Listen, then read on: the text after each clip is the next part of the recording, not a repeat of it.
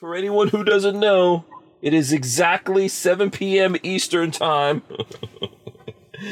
And we are live. We're coming to you guys live from the Utreon so we can hold guns. There you go. We're able to hold guns. And if you want to join us, if you're watching this later and you're thinking, man, how are these guys live? How are they able to hold guns? The power of Utreon compels you. We could be, there you go. You could do that again. I wasn't able to show you. There you go. Yeah, so that's how we're able to do this. Go on Utreon / Who Moved My Freedom podcast. That's how you can actually join us here. You could be in the chat, all that kind of good stuff. You're completely, entirely welcome. If you want to know about these things, the place to actually go to find out about all of this stuff is hankstrange.com. You can go to the website. You can look around there. You can find all the different ways to support us on that. That being said, it looks like we've got our mystery guest is joining us here. Hold on. Let me put everyone here in the I'm waiting on this. Chat. Boom. Adrian, go sideways with your... Gotcha. Okay, there you go. And I think Better. you have to... you got to mute... You got to mute your... thingamajiggy, my Bobby. Okay. Okay. All right. So listen, everyone's here. I'm gonna start the show. Welcome back to the Hank Strange Situation: Lifestyles of the Locked and Loaded. We wouldn't be able to keep the Who Moved My Freedom podcast going without the support of great companies like Franklin Armory. Franklin Armory provides 100% US-made firearms and awesome binary option triggers. Their focus and purpose is to provide freedom tools to all Americans, especially those in not-so-free states. So when you're in the market, please consider Franklin Armory. All right, yeah. My apologies for that little feedback. I don't know whether or not you guys got that out there. Apologies on that. Having the Jimi Hendrix experience there. Yeah, let us know how the audio is sounding. We are live, guys. You got to do jazz hands. That's the way it goes. Adrian, I think you've been on the podcast before. You know about the jazz hands. There you go. We are live. I hope you guys have your big girl panties on. Now you're muted, so I'm not sure exactly... If you're doing this all through your phone, you might have to close out the other window, and then unmute whatever you did there. Anyway, so while we're getting that all worked out here, this is episode 887 of the Who Moved My Freedom podcast. My guests are Adrian of Cigars and Guns, and there he is. We're getting all his stuff worked out here as we speak. And then we also have Roy Hill of Brownells joining us as well. Howdy. What's up, Roy? Adrian, can you hear us? Yeah, can you hear me? Yes, boom. There you Yes. go. Adrian Perfect. is in the building. Welcome back to the show, gentlemen. How are you guys? It's Hey, I'm doing darn great. good to see you, Adrian. It's darn good to see you. Dude, I'm digging the beard, brother. I'm digging the Oh, beard. thank you. I'm That's trying to get that Roy Hill vibe. Oh, boy. You got the Roy Hill by a beat, man. I'm having beard envy over here. Yeah. Man, it's like the gray ghost over there. Okay, so very cool. Let's see. Shout out to everyone who's out there in the chat right now on Utreon. If you're joining us, smash the arrow up right under the title. That's the thing to do. We appreciate that. And as I said when we were starting this out there, this is on Utreon. Big thanks to Utreon. I don't know if you guys are aware of that, but I'll talk about it first. Do you guys know what Utreon is? Because you're on it right now. No, I've never At a heard very of it. high level. Yeah. Yeah. What was that, Roy? I said only at a very high level. Right. Okay. So basically, Utreon is it's a combination of YouTube and Patreon. So you can actually have people subscribe to you on the channel and support you and all of that. But it's also a lot like a YouTube type of platform or a content platform. And they'll bring your content from YouTube over automatically. You can also go live. So I would encourage you guys to actually sign up your channels here. That's why we're doing this. So that way, Roy, for example, I mean, I know you're probably not in charge of this over at Brownells, but if Brownells gets kicked off the YouTube, you know, or if you guys ever need to go live, if you ever went live from Brownells on YouTube and you had a gun in your hand, they'd probably kick you. That very well could happen. And yeah. And I really like the fact that here on Utreon we can handle guns. Wow. You can hold the guns, yes. Oh my goodness. So, yes, absolutely. So Adrian, I know you have a YouTube channel as well, right? Oh, okay. Adrian is still working on stuff. I think I was still hearing a little bit of an echo there. How's that? And maybe it's the headphones. Let me take these off. Yeah, or you could turn them down. Maybe they're getting picked up on the microphone. So, yeah, you guys out there can let us know if you're hearing any of that feedback, because I just might be hearing it, but you guys. Yeah, I haven't heard it since the start of the show. Oh, okay. So Roy's good on it. I took them off just in case. Okay, cool.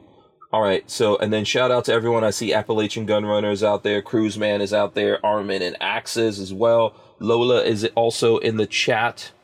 So yeah. Anyway, Utreon, always a good idea for folks out there to try out, and they are a pro gun. As a matter of fact, they actually went to one of the Iraq veteran events. So that's why I'm not sure if Roy got a chance to meet him out there or not. I don't remember his name. I have his card. I know it's huge. It's like this big. And I met him for maybe like 45 seconds. Okay. Because, of course, Iraq vet, I'm usually running the booth and helping people shoot guns. Yes. So do you, while we've got you here, Roy, do you want to tell the folks out there who are not aware of who you are, maybe they never heard of Brownells, who you are, I what hope you do? you've heard of Brownells. Yeah. But just in case you have not heard of Brownells, you need immediately to go on your phone or device to www.brownells.com. That's BRONELLS, the word brown with L's on the end of it. Probably even have a hat around here somewhere that's got it on there. Hey, look at that. So here's Brownells.com, and check us out. We have over 100,000 different firearms and firearms-related products. I'm going to search it right now, Brownells, and it comes up. You know, boom, there you go. So we've been around since 1939. We're a third-generation family-owned company located in Iowa. In fact, it was about 37 degrees here today, and we had snow this morning. Now, not enough to stick, but here in the first week of April, we in fact had snow. So Iowa. Yeah, that's how it is in Iowa. Let's see, we got the site up there, so if you guys want to look through stuff, feel free to look through, check out the website and all that. Lots of awesome goodness on there. I'm sure Roy will probably walk us through a couple of things based on questions that folks have. We'll take questions. We'll answer them. Cruiseman says, "What the hell is a Brownells?" Laugh out loud. So there you go. It's a last name. Yes. And then Adrian, for the folks who haven't, I think the last time you were on is a couple of years ago. It's been a couple of years, yeah. So Adrian with Cigars and Guns. We're just an advocate for anything gun related as well as cigar related. Two very subjects that are always being blocked on social media. So I'm trying to advocate for companies such as Brownells and other cigar related companies as well. It's kind of giving a clap. Yeah. Okay. Cool. I hope everyone heard everything that you said there, because I know that came in a little bit on my end. I don't know. This could be me. So you guys need to help me out here and let me know how it's coming in for you all. Cruiseman says, I've met Adrian. So there you go. What's up, brother? Yeah. So definitely, yeah. I mean, you're doing cigars, you're doing guns. The social medias don't like that. Welcome to the world that we all live in. So, yeah. So we were trying to get you to come on when we had, we had Josh from Brownells on, and then we were trying to see, man, could we get like the old crew back together here, but it didn't really work out because I think that night you were actually doing your podcast. So do you want to tell people about, your podcast, when you do it, what you guys talk about? Yeah, definitely. Does that sound better? Yes, way better. Yep. Awesome. 100 times better. Yeah. Okay, excuse my hand. So we have quite a few podcasts, about 3 a week. We have Tuesday, which is Cigar Talk, and that's 8 p.m. Central. Mm-hmm. And then we have Lead and Leaf Show, which is a podcast I do with Vulcan Machine Works, and that is on Wednesday, 6 p.m. Central Time. Mm-hmm. And then we have Saturday at the Shop, which is a live podcast from Industrial Cigar Company, which most of you, or at least Hank and Roy, have been there. Mm-hmm. And maybe some of the listeners as well in Frisco, Texas. And so that's another podcast that we have on Saturday mornings. Oh, okay. Is that the place that's in Frisco? Is that? Yeah, that's a cigar lounge that y'all came to for Dallas. When we had the NRA show here. Yeah, Dallas NRA. Yeah, that was fun. That was fun. Yep. Yeah, that was a fun lot show. of fun. Yeah, those guys. I remember rolling up to that in my whip, and Roy was outside like keeping people away. They especially set out a spot for me. Right, I remember that. I had to stand out there and guard the parking spot. Hell yeah, I remember that. Yeah, yeah. Lola remembers that too. So that was a fun night. We had a lot of people out there. Awesome. So obviously, I've known you guys for a while. I think Adrian and I met through Roy and through the whole Brownells crew. So, I don't know if we ever did this like me, you, and Roy ever did a show before. So I think this is the first time for just us three. Yeah. And Vulcan Machine Works, we know him too. He's a buddy too. Oh, okay. Yeah. Yeah. Jeremy's a great guy. Yeah. Yeah, Jeremy's a good dude. Yes. Lola says since then cigars lounges seem to have taken off. Yeah, there's been a big resurgence in America for cigar lounges, right? Yeah, and they did pretty well during COVID.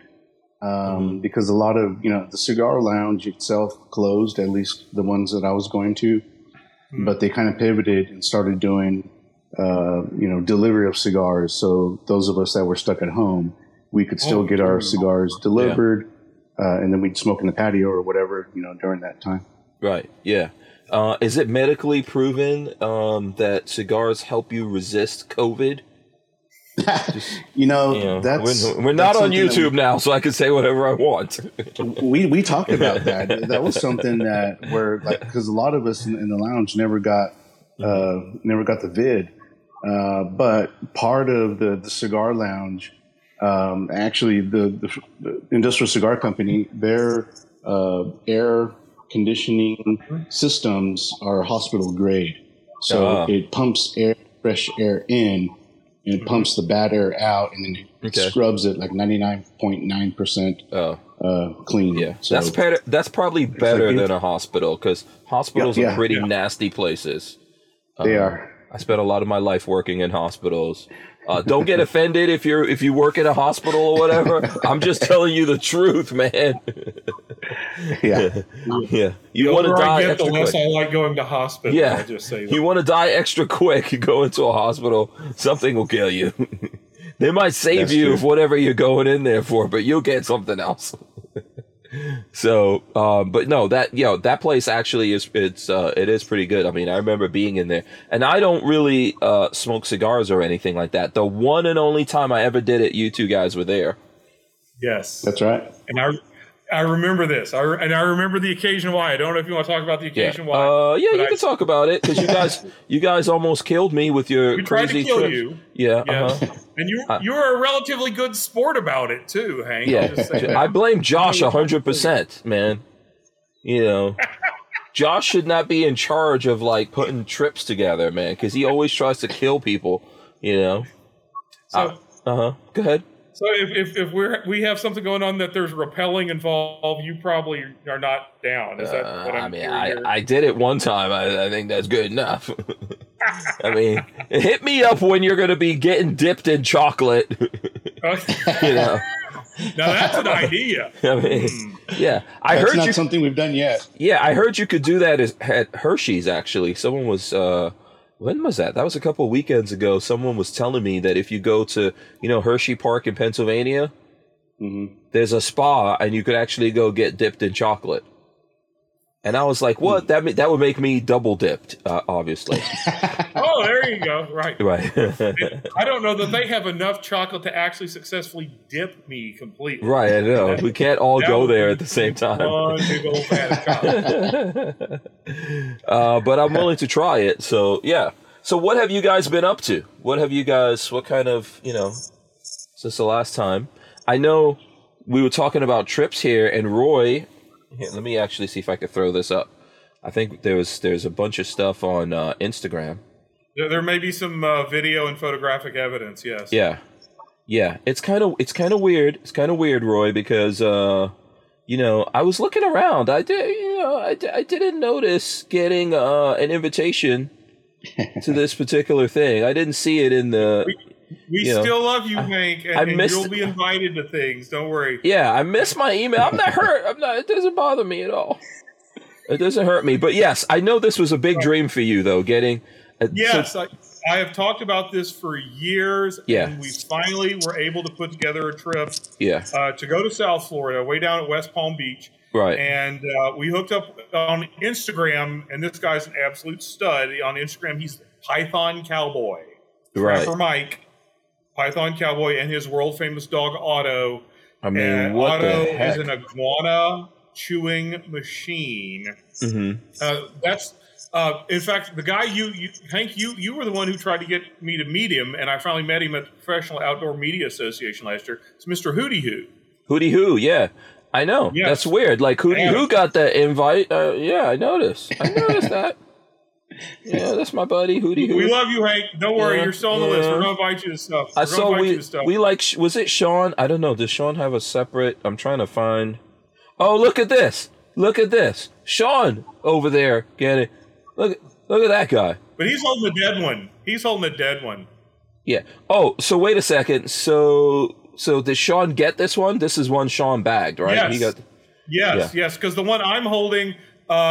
Adam, Mr. Hootie, who actually barehanded, if you want to use the term, he noodled that iguana in the backyard. Yeah. And there's a video of him catching this thing, and it whips him with his tail severely. I mean, he gets cut a couple. Is that on? Let me see. Is that on Hootie Hoo's? Hold on a second. Yes.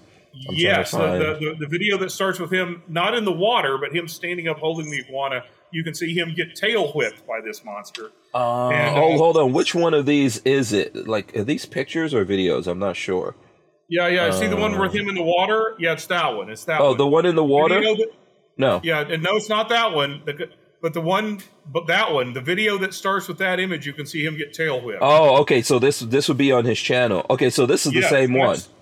That's the same iguana that I'm holding, because we kind of took turns holding it. That sounds totally weird, but we took turns holding it. You were holding his lizard. A bunch of dudes. Anyway, yeah, I mean, was this a male iguana or a female iguana? We didn't bother to we didn't assume the iguana's gender, and we didn't ask what pronouns. Oh, boy. We asked what pronouns, but we went,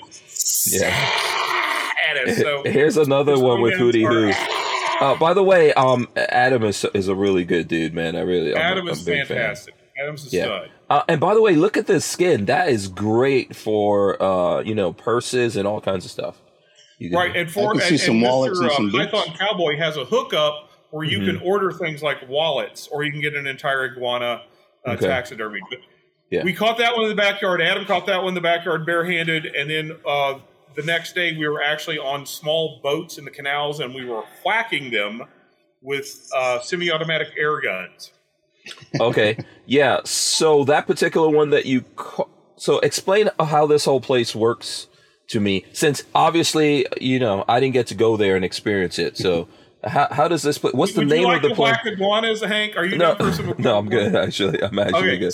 So it's okay, dude. Because the next thing we want to do is we want to go wrestle a python and maybe stab a pig with a knife. So. No, I'm good on that one too, man. Like I said, let me know when you're having when you're going to female mud wrestling or something like that. I'm down. Roger that. I'm in. You leave me out of that one, I will stalk you till the end. Okay. And I know this happens. Because I think my friend Walter was saying there's like some event that goes on where like you can go and wrestle with these women who wrestle in cabbage, all kinds of things. So we'll find out about that. I don't know that would be my scene necessarily, but right. But, cabbage we were whacking iguanas with Python Cowboy with semi-automatic air guns. Right. We did in fact eat some of them. Mm-hmm. Right. We grilled them. There's some video evidence of that too. We grilled the legs. I liked it. There were other people on the trip who didn't necessarily like it. I think if I'd had more time to prepare them, because it was late at night and I didn't have that much time, and we had time to kind of parboil them so the skin could come off. I did grill one with the skin on it and ate it. It was fine. I liked it. Yeah. It's like, have you ever had frog's legs no, or alligator? I haven't. Thank you. Okay. I have. Is it similar? It's like in between frog's legs and alligator meat. It has a very light, mild taste. The legs are very chewy. And I've got some cooking methods. I think if I'd had more time, I could have slow cooked them after I grilled them so they've been fall off the bone tender. But the thing that blew all of us away, and this is also in Sean's video, is you look at an iguana, especially a big one, it has those weird cheek pouch things with like the circular knob. Mm-hmm. Yeah. And that's just pure meat. And iguana cheeks are the bomb, dude. They are fine-grained. They are delicious. I grilled the iguana cheeks we had and cut them in little slices and gave everybody a taste. And everyone was absolutely, completely, totally blown away at how good iguana cheek meat was. So iguana cheeks, dude, I'm down. Huh, interesting. I'll whack them all day long for a pile of iguana cheeks. I would try it. Yeah. So not me. Hank, I understand you wanted in, but it sounded like to me it was okay if we didn't take you on this particular trip. Yeah, it was honestly fine. I just got to give you a hard time about it. Listen, we're going to take a quick break and we're going to come right back and Roy's going to explain how this all went down to us.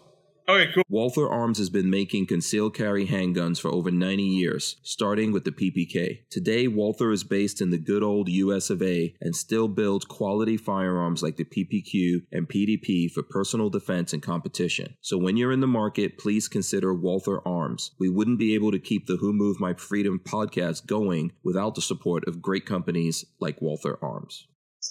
Yeah, so I'm just trying to figure this out here.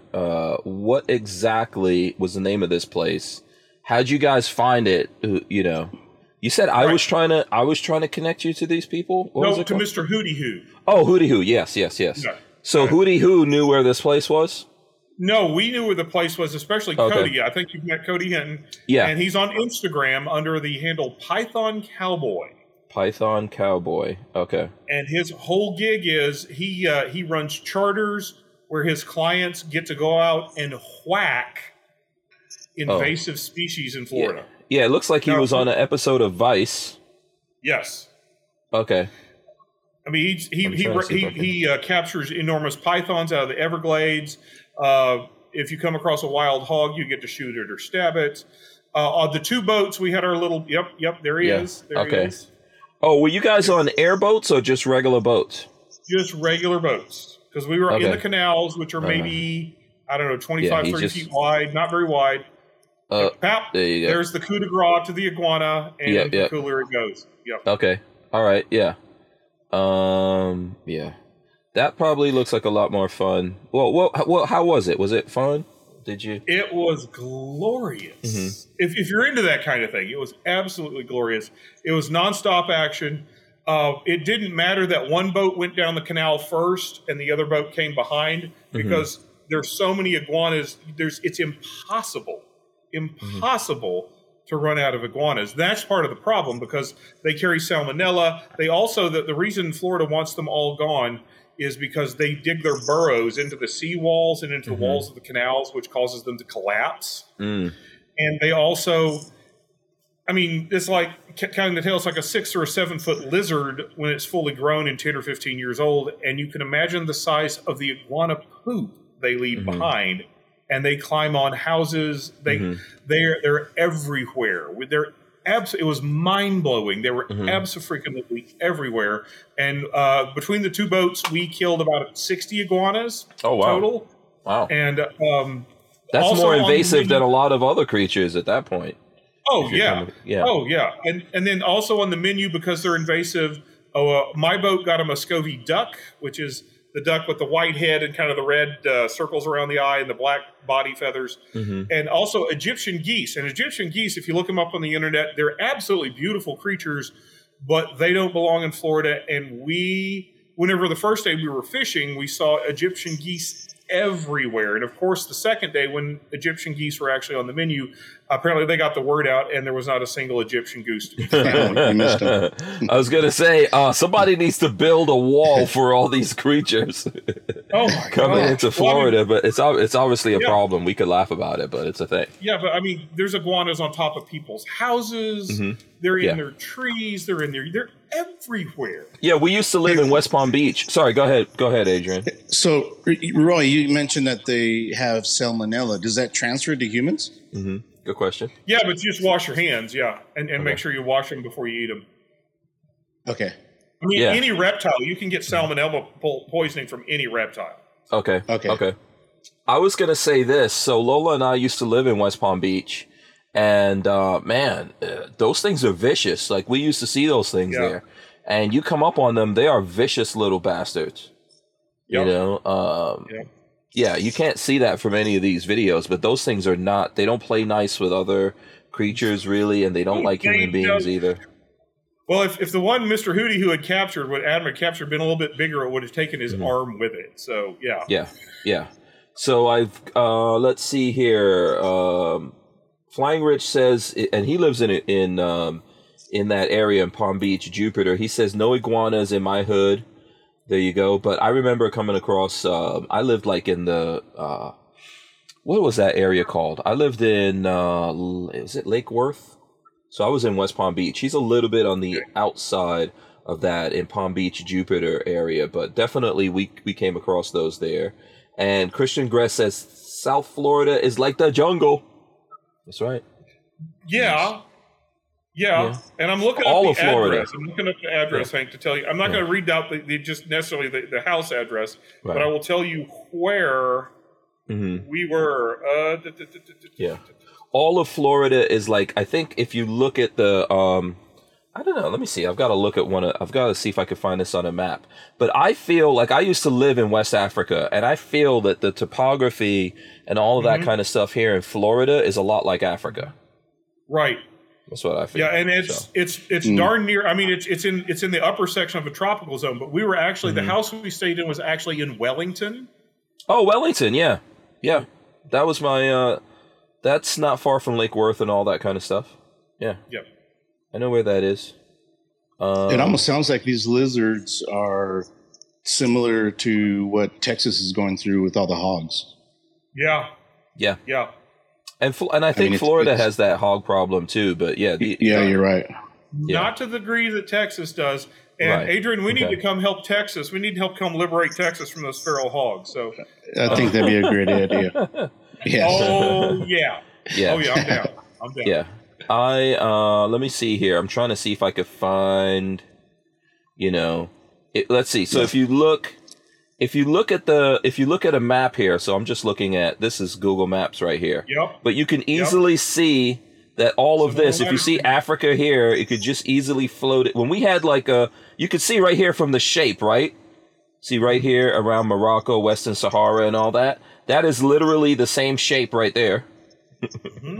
So, I mean, easily, when it was all one supercontinent or whatever. So, a lot of latitude. Yep. Yeah. Florida to me is like living in Africa, but you're in America. So, and Florida has its own states inside of it because the Keys is totally different from I live in northern Florida now. So. Right. And Panama City is not like West Palm Beach. Right.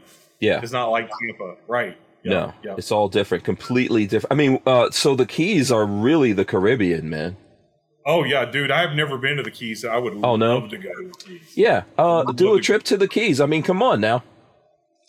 Let's go to the Keys and find some spas on the Keys, lay on the beach. Go rum drinking and cigar smoking. Even though you only had one, are you down for that, Hank? I'm down. Let's do it. Yes, right. I'm 100% down with that. You know. All right. What you should do is this is an idea. How about rent a couple of Class B vans? You know what I'm saying? Yeah. And then we all go on an adventure somewhere, and everybody's in Class B vans. You won't have to rent one for me because I'll just bring my own. There you go. But I know you can rent these. On class, I think I know what a Class B means, but please educate me because you're much more of a van guy than I am. Yeah, so it's just a Class B van is just basically a van. So they're here in America. You find them; they would be like a Ford Transit, a Mercedes Sprinter van, a Ram ProMaster van, just like you would find working for. You could find them working for UPS, Amazon. Right. Brownells owns a Mercedes Sprinter now. Yes, I was driving your Sprinter. So so those vans are all considered Class B. And the big thing about it, so like today I was doing a video on a van. Here, I'll show you a picture of it. So this is just a van. This is just a Mercedes Sprinter. This is a 4x4 version here, but everything. So there's an RV. A Class B means that the RV part of it is all built inside of that shell of that van. So on the outside, it just looks like the van. On the inside, it's basically a coach motorhome. That's what I'm sitting in right here. I'm in my van right now. Awesome. Yeah, I remember that is your studio now. Yeah, that's very cool. Yeah. So and you can rent them. You could totally rent them. You know. And we could hunt some fine living. some climate control and some good food and some good drinks. Yeah. We could suffer by having hotel rooms on wheels. Yeah. I can make margaritas on wheels, just not serving the driver. No. I've gone out and done some stuff with you. So the last time that I'm trying to remember if Adrian, were you in Utah or not? I can't remember, Adrian. Yeah, I was there. Yeah. Yep. So so we all went out and did the side by side stuff then, right? Yep. I need to find pictures of that. So you guys remember? Yeah, Adrian was there because Adrian was harassing me when me and Sean were making a video. I remember that now. Yeah. Yeah, you were in the background of that video. Yeah, you were doing the video with Yeti. Oh, I was doing it with. Oh, it was you and Sean harassing me. Right. Yes, I remember that. So basically, I think you guys got to see my van. Did you? Yeah. You had it parked up on the driveway. It was super cool. Yeah. So that was fun. I'm gonna find those here. So Adrian, what have you been up to? We know what Roy's been up to, hunting down dinosaurs without me. What have you been up to? Yeah, not quite as Roy's level, but took a couple trips. We missed Roy. We got to hang out with some of the Brownells guys at the Gundies last month, a couple months ago. So that was cool as shit. Mm-hmm. Have you been to the Ox Ranch? Yeah, you have. Yeah. I think we were at Ox Ranch together one time. Yep. 2018, I think. Yeah, that was before the Gundies was there, and then I've done at least one Gundies. I've been to at least one Gundies out at the Ox Ranch. Yeah. Yeah, that was fun. So, what happened? Can you guys hear me? Mm-hmm. Oh, okay. Did we lose Adrian there? Looks like he froze. Yep. I'm still here. You're here, Roy, right? Howdy. Yeah, there you go. I think we Adrian looks like he froze up. So either we'll get him back here. He's having a bad flashback to the Gundies. Yeah, I don't know. Did you see him at this last Gundies? Yeah. I did not get to go to the Gundies because I was still recovering from COVID nastiness. Right. That's right. I remember that, man. I was still too sickly to go to the Gundies, even though I'd had COVID before SHOT Show and didn't get to go. So I struck out on SHOT Show and Gundies both, man. I didn't get to go to either one. Yeah. How did you, do you know what happened there? Because I know you got hit pretty bad with COVID. And we couldn't talk about it at the time, so I'm guessing, right. I'm hoping it's okay now. Mm-hmm. Yeah, it's okay now. What happened? Okay, Hank, have you had COVID yet? Not to my own knowledge. Right. I'm pretty sure I have. That happened to me before the whole thing, but not since the whole thing. Their sense of smell and their sense of taste, Mm-hmm. because the virus attacks the nerves that do your smell and taste. Well, in my case, the virus also attacked the nerves that lead to my voice box. Mm-hmm. And so for a month after I had COVID, I had this racking, hacking cough that I thought was going to kill me because I thought I still had long haul COVID. Mm-hmm. And what it was I had nerve injury. And every time I coughed, swallowed, laughed, laughter killed me, I would go into this violent hacking cough spasm. And it took the docs a month to figure it out. It wasn't my lungs, it was my nerves. And when the Gundies happened, every time I talk to somebody, I just round up a racking, hacking, wheezing pile of goo on the floor. So I was just not physically able to do Gundies until they figured out what was wrong with me. And now I have these wonderful, lovely, enormous yellow pills that I'm prescribed, that every time I feel a coughing attack come out, I pop another one and it calms my nerves down. So that's a permanent thing for you now since COVID now. Hopefully not permanent. I'm going to be on the drugs for like at least another month and then go off the drugs slowly and see if I cough. And if I still cough, I'll go back on the drugs. My sense of smell is maybe 60% back, and my sense of taste is maybe 60 or 70% back. I mean, just recently in the last week, I got to the point where there are certain smells in the house that all of a sudden are hitting me. They're good smells usually. And I go, oh yeah, that's what that smells like. And so it's very, very slowly coming back. And I'm hoping the same thing will happen with my cough. It's called sensory neuropathic cough. And I hope it goes away very soon because I'm tired of taking these pills. Yeah. Brian Quick says it's kind of like C19 was made in a lab or something. Who'da thunk it? Well, I was talking to somebody else I know in the industry, and she was telling me that she has COVID-induced arthritis now. That was one of the gifts she got that kept her giving. So, Adrian, I'll shut up and let you talk since you froze. Yeah. What happened? Yeah, I'm sorry about that.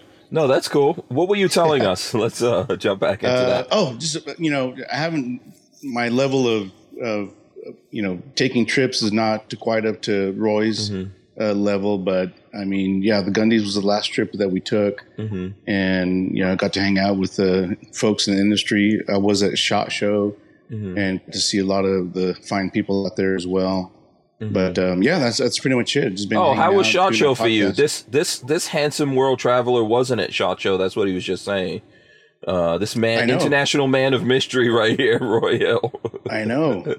All these, events happening and Roy's not there. It's way different. I mean, it was weird. How was SHOT Show for you though, man? How was it? So for me, it was a little bit different because I've always done the latter part. And so I always missed industry range day. So I made it a point to go to industry range day, which was cool. SHOT Show in itself, just because we missed it last year, was super empty, and I'm sure y'all got the same feedback as far as the people who did go. There was a lot of empty spaces where companies should have been. Example like Colt, they were not there, but they set up couches and chairs and tables in their spot, and you saw a lot of people just kind of hanging out, chilling on the couches. Yeah, we didn't go either. Lola and I, we were doing the RV Super Show in Tampa. That's right. At the time, but we did have. I know that Walter from Safety Harbor was there, and then Flying Rich was over there, and they were doing remote stuff for us. Did you run it? Did you see Walter out there at all, or? I didn't. No. Okay. Okay. Yeah. Walter's at Safety Harbor Firearms. I'm not sure if I've ever introduced you guys. I would recognize him just because of your show, but I don't think I've ever met him in person. Oh, okay. All right. I got to introduce you. I was actually, I was thinking, man, I should have gone. I should have gone this year because it was probably the time to go when there weren't so many other people. Yeah. Yeah. It was super empty. And then from what I understand, like the lines to get into on range day, to shoot the weapons were like, maybe 5-10 people deep. Yeah. So it was easy to grab a weapon and shoot. Yeah, and that's one of the things I regretted. So typically at Media Day, I go hang out with Roy a lot. until Lola gets mad and then goes, "Oh, you got to make some videos or something." But Roy's usually working really hard over there, man. He's Some other dudes stepped in and manfully took over, including Ted and Ryan Rep. Rep was also working. Yeah, Rep had to actually go out there and load ammo. Yeah, he was. Yeah. Ted and Rep were doing the range today and loading ammo and stuff. Yeah, they were cool. But one of the things I miss, like usually Brownells has stuff. There's always companies that have cool stuff. And Franklin Armory had that Glock binary trigger, and I didn't get to shoot that. So. Oh man. Yeah, I would have liked to have tried that out. I went to the gathering a few weeks ago in South Carolina, the PSA thing, and JSD Supply was there, and they have a binary Glock trigger that I did try out, which was pretty cool. What'd you think? I liked it. I mean, one of the big things with this that a lot of people get into is like, what does it cost, the money and all that kind of stuff. If you're doing any kind of binary, unless you're shooting 22, it's going to be expensive. Yeah. You know? So the 9mm alone is expensive, and people always complain about the price, but I think it's fun. It's not the same thing as shooting a what is the full? Is it an 18C, a Glock 18C? Yeah, Glock 18. Yeah. Yeah, it's not the same thing as shooting a full auto Glock 18, but it's fun, and I kind of like the idea of double tapping. 33 round magazine. I like that. I like that kind of stuff. Would I put it on my carry gun? Not necessarily. No, that's not. But would I have it on a backup? I don't know. If I get it, backup or your range gun, if I get attacked by iguanas or something like that. There were, dude. Okay, I mean, we were making jokes about zombie iguanas or zomguanas, and iguanas they have very primitive, shall we say, nervous systems, and they're iguanas and think really ought to be dead that ain't quite ready to be dead just yet. Okay. I mean, there were iguanas that got shot 15, 20, 30 times, and the dog still had to go get them. Now, there are also iguanas that I shot. Oh, that was one pop, twitch. Oh, done, out, lights out. Yeah, but those were not those are the exception, not the rule. I mean, a lot of them were like only 2 or 3 shots, but there were iguanas, and there's even one on video that probably got shot close to 30 times. Okay, because it was running.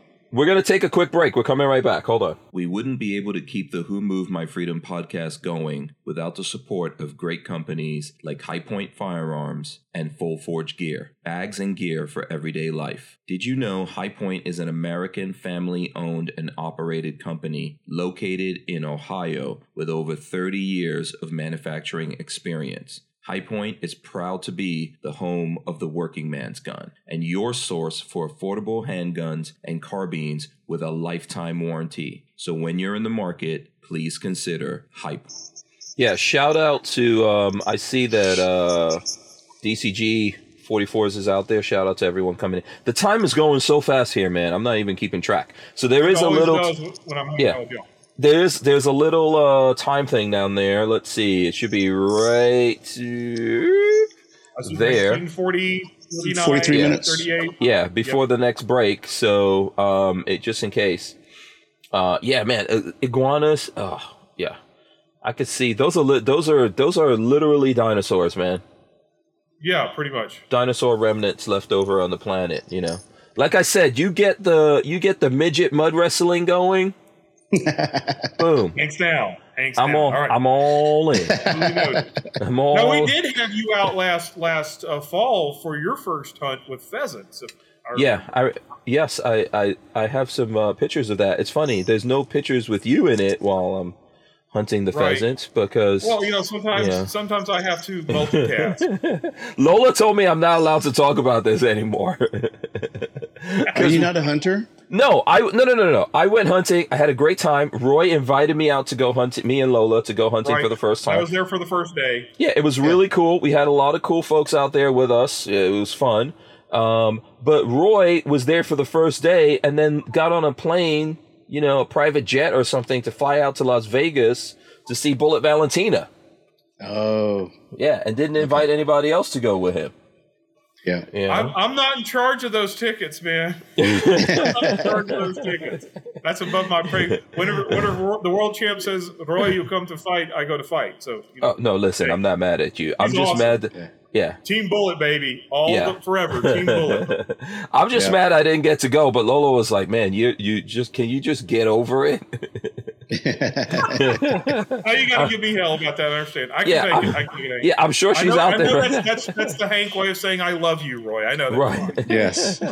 Yeah, I'm looking it up right now. So I actually just found some pictures of us at look, check it out. This was the Utah thing, which I think was a lot longer ago. Look at that dude. Adrian, look, you think look at this old dude right here, man. That's a Brillo pad. I'll never be able to catch up that. No. So Get to that level. Yeah, that's Josh right there for anyone who doesn't. I'm going to try to go through and see. I can find the pictures of when we went hunting, but do you guys remember the side-by-sides? Here we go, side-by-sides. Oh, yes. Yeah, that was fun. This was a lot of fun. We had a lot of fun in those things. Or the dirt bike guy we had to quote unquote rescue that we all thought was an ambush, but was really a guy with a broken collarbone. Oh. Yeah. Yeah, that was weird. So I don't know if these guys want, so I could tell you guys, we took these, how many of those side-by-sides did we have? A bunch. We had like 6, 8? Yeah, at least 6. It was a bunch. Yeah. We got a bunch of those side-by-sides and we rode up into the mountains. It was awesome. A man called Yeti and YOLO were up front of mine. So Yeti is wild. And I think YOLO was driving. I think we all took turns driving. Because I was in the back with Rachel B. And I think I know I drove. Those were awesome to drive. But yeah, we came across, I think there were some guys out on dirt bikes. And one of them, the bike flipped up on him or something, right? Broke his collarbone or something. We were on top of the mountain for the overlook, and the one dude rode up on his dirt bike and says, "Hey, does anybody have any Advil or ibuprofen?" And we went, "What?" Yeah. Yeah. Like, are you trying to rob us? Because this is the wrong group of people to rob. You're right. That would have been a fundamental failure of the victim selection process. Right there. Yeah. I mean, not everybody necessarily had guns on them, but it was a lot of guns. There were a few. There was a few. There was a few guns out there. It was a few guns. But they turned out to be really nice guys. Right. Yeah, they weren't trying to hijack us or anything or go. What was it? What was the name of that movie that I always say to people when you're going out into the bushes? The Hills Have Eyes. Oh, what is the movie with oh man, Deliverance. Yeah, Deliverance. Yeah, no one went only Deliverance on banjo. You got to get the banjo first. Hank, I've always thought you got an awful pretty mouth. Oh God. Anytime I'm hanging out with the guys from Brownells is a Deliverance movie. Someone should just make videos. Someone should make every single one of those things into like a little mini movie. But that was an awesome movie. Yeah, that was cool. Actually, that had a lot to do with why recently I got into ham radios. Because those guys were up in the mountains and they had no way of communicating. Yeah, they didn't have any way of communicating. A fun part of the trip, I'm trying to see if I could find. Let's see. Here. Check this out. This was one of the fun parts of the trip. We didn't plan this at all, but we went bowling, and I had so much fun bowling. Yes. Yeah. And this is a man called Yeti trying to clear his bowling balls were a little tight in his pants, so he had to do that. Right. Oh, baby. He's pretty amazing, though. These are going down. These pins are going down. Look at this. Oh, baby. They are out of here. Right. It's almost like he's done that a few times. Yeah. And I know you guys remember, but it was literally the hottest, driest summer on record in Utah history. Yeah. And we show up and there's 4 days of torrential rainfall. So, yeah. Yeah. And it messed up some things. Oh, here, check this out. I haven't even posted this, have I? Tell me if I posted this, Roy. I don't think so. Oh, Lord. Look at that. It's like that. Oh my gosh, that's a Sasquatch sighting. Yeah. One, Roy is wearing the Lotlau shirt, so that's awesome. Yep. Two, he's got the pipe for everyone listening on audio. Do you remember we did the Heber Creeper? The Heber Creeper, yes. Yeah. Yes. That was cool.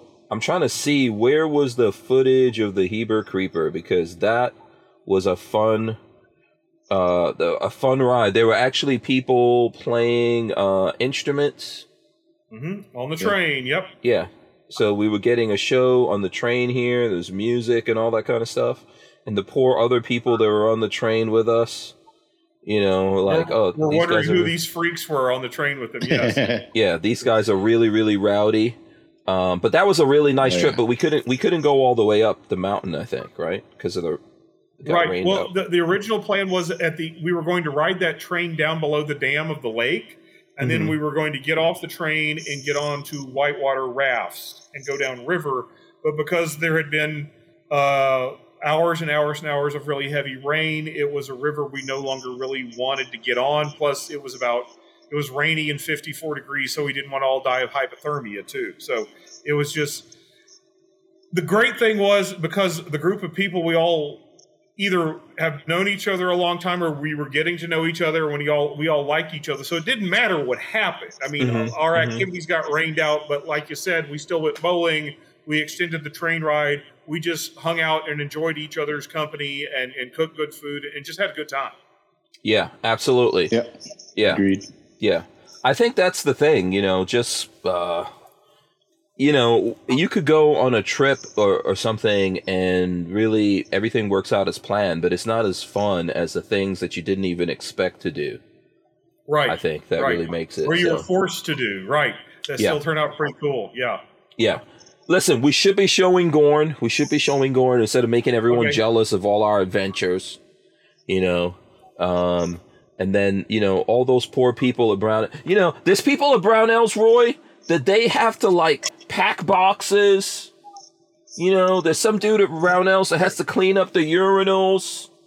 Oh, yeah. They're the warriors, man. They're the backbone. I mean, and then you just, like, show up at Brownells one day, and they just let you ball out, man. Just, jumping on jets all the time. Years, man. Because originally at Brownells, I was at a computer 8 hours a day writing a product copy for the catalog. I know. I'm just messing with you.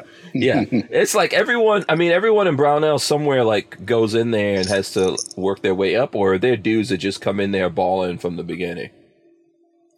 The guys on our team that we've all been there a while and done other things. Yeah. Because I know that Josh was working there in the warehouse and all that kind of stuff for a long time. I remember him saying that. And Cody started in the warehouse too.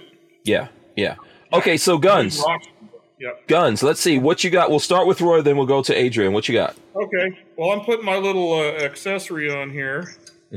Oh, there's my bayonet fix. One of the hazards of working at Brownells is it's attached to the retail store, and every once in a while stuff comes in the retail store, and then I see it, and then it has to come out of the retail store and go with me. But I've wanted a Spanish FR8, which is FR stands for Reformed Rifle or Remade Rifle. It's Fusil Reformado in Espanol. And it was originally started in life as 7mm bolt-action rifles. And in the 1950s, the Spanish military was switching over to the Setme in .308. So they wanted some bolt-action .308s that had some similarities with Setme. In fact, this takes a Setme bayonet that came with it. It's got a 22mm flash hider that'll work with standard NATO grenade launchers. And it's got kind of the same sight system as a Setme, but it is a bolt action, internal box magazine, and mine was converted in 1952. It was a La Coruña Mauser, originally a 7mm, but they converted a bunch of them in .308, called the RF8, and this one came in the retail store, and I've been looking for one of these for literally almost 30 years. Wow, when did that come? I mean, that's weird. I've never seen a bolt action that can also launch grenades. Oh, yeah. Right. This one, mine was converted in 1952. It says right here on the crest, 1952. So that's super cool. Another cool thing, besides the bayonet, this little thing here, this is a hollow tube. It's completely empty, but it's a hollow tube that had the original cleaning kit. So you can put M&Ms or extra batteries or Q-tips or whatever you need in there. That's a hollow storage tube. Yeah. Oh, okay. You don't have that cleaning kit though, right? No, I looked the first thing when I got the rifle in the store. It's just empty tube. It did not have the original cleaning kit in there. Okay, if someone knows about those cleaning kits, let me or Roy know. I'm sure he would love to add that. Sure. To that thing. They're cool, probably out there, right? There's probably someone. Probably, and to be honest, I really haven't looked that hard because I was going to figure out my own and just put some stuff in there. But if somebody came across an original cleaning kit, oh heck yeah, I'd be interested in that. But yeah, it does take a bayonet, and it came with a bayonet. So yeehaw. Yeah, believe it or not, from time to time, man, people help us on here find like cool guns we're looking for. So or parts and stuff like that. Okay. Adrian, my friend, I heard you go into the safe there. Yeah, so what did you new to me is the what? I'm sure the Ruger PC Charger. Yeah, I've never. Yeah, this is. I've seen the PC Charger, but I have not seen it like this.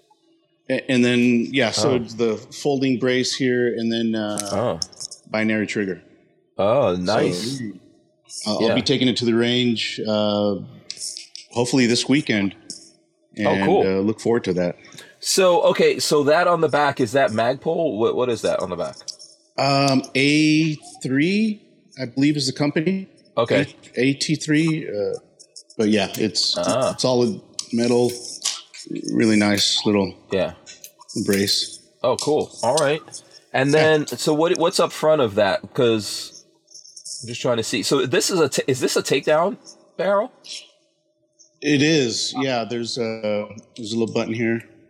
Oh, and I think that's yeah. There you go. Oh, that's nice. That is awesome. Yeah, and then you could still put a can on that, because it looks like it's threaded. Yeah, it's threaded. Yeah. Yeah. Oh, that's cool. Yeah. Oh, that's very nice. Cool. Yeah. Do you know, is that the Franklin Armory binary trigger on there? It is. Oh, cool. Yeah. Yes. Franklin. Yeah. I did shoot that. I have a YouTube short up where I was shooting that, but I shot one with a longer barrel than that. That looks really nice. Okay. Yeah. That's looking interesting right there, man. I'm digging those. Yeah. Okay. Very, very cool. Roy, do you have another one you're going to? Oh yeah, I've got Gorn. Okay. I don't think I've shown this one before. Okay. But that's empty. Yeah. That's a Smith & Wesson 500. Performance Holy Center moly. Magnum. Yeah. Right. And I just we have made some content with this one. This has been at certain range events here at Brownells. This is not my personal gun. This is Brownells gun. This is for Alaska. This is what? For Alaska, right. Yeah. Right. Yeah. It's got the shorty barrel. And this is a beast. I just want to show you a couple things. I have a 44 Magnum cartridge here. Mm-hmm.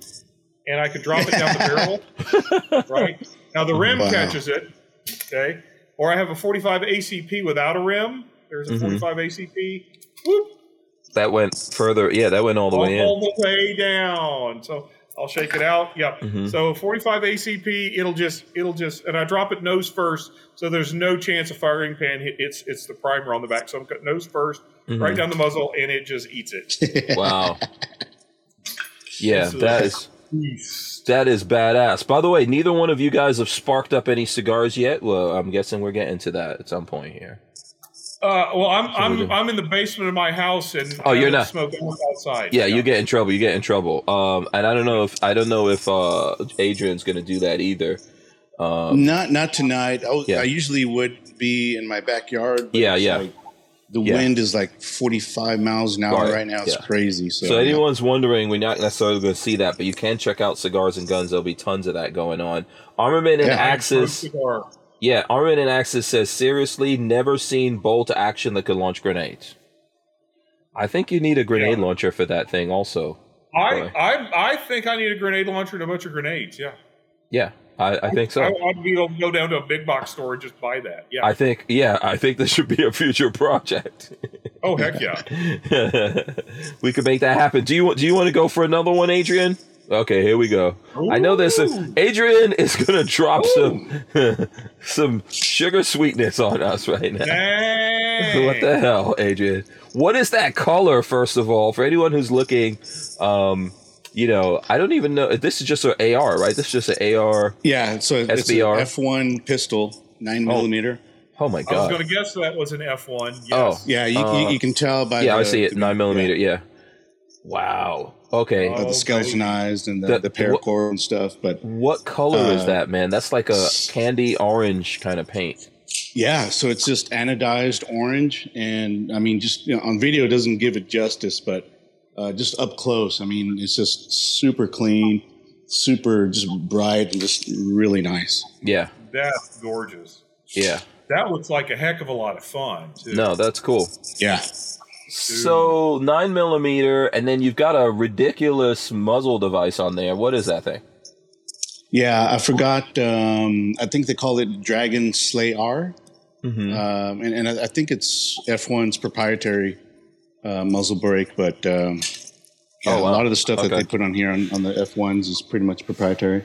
Yeah, except for that Hypertech or Hypertouch trigger. Is that what that is? Okay. Yeah. Yeah. Oh, that's sweet. That's really nice. Thank you. Yeah. Hey, you have some more. We only have 2 minutes before the next break. Yes, right. Oh, now you're checking out. Okay. So you know what? I'm gonna go for this right here. So this is actually. Here, I'll show you this right here. I don't know if you've ever seen this, Roy or Adrian. This is actually my 300 Blackout. Oh, so dude. this is a polymer upper and lower right here that this is built on. It's actually the Kaiser US polymer upper and lower, and then I have a bunch of parts from GunTech. I have a retractable stock that comes from Safety Harbor Firearms right there on it. Oh, that's cool. And this is 300 Blackout. So the upper is actually the Leonidas from Liberty Suppressors. So it's an integrally suppressed 300 Blackout. And I keep this right next to my bed. So if something goes bang in the night, this is the gun I'm going for. I've got a bunch of 300 black magazines to go with it. I've got my sling. I've got a light and everything on it. All the stuff I need when, if things go bang in the night. Plus, I don't have to put on AirPro. There you go. So, yeah. That's awesome, man. Yeah. That's fantastic. Yeah. I really enjoy this. 300 Blackout is meant to be suppressed. And this is, believe it or not, it's light, man. Just because, polymer. I think yeah, and the suppressor is like titanium and all that kind of stuff. Oh my goodness! How much here. Does that thing weigh? You know what? I need to weigh it again. I do have a video out there with this where we weighed it. Probably the heaviest one component on this would be the stock. And I need to maybe convince Safety Harbor Firearms to go for a lightweight retractable stock like that. But you could use that to crack, iguanas, zombie iguanas, whatever you need to. Dude, that would be an iguana whacking machine. Yeah, you run out of bullets, you could totally crack them on top of the head. We're gonna come right back here in a second.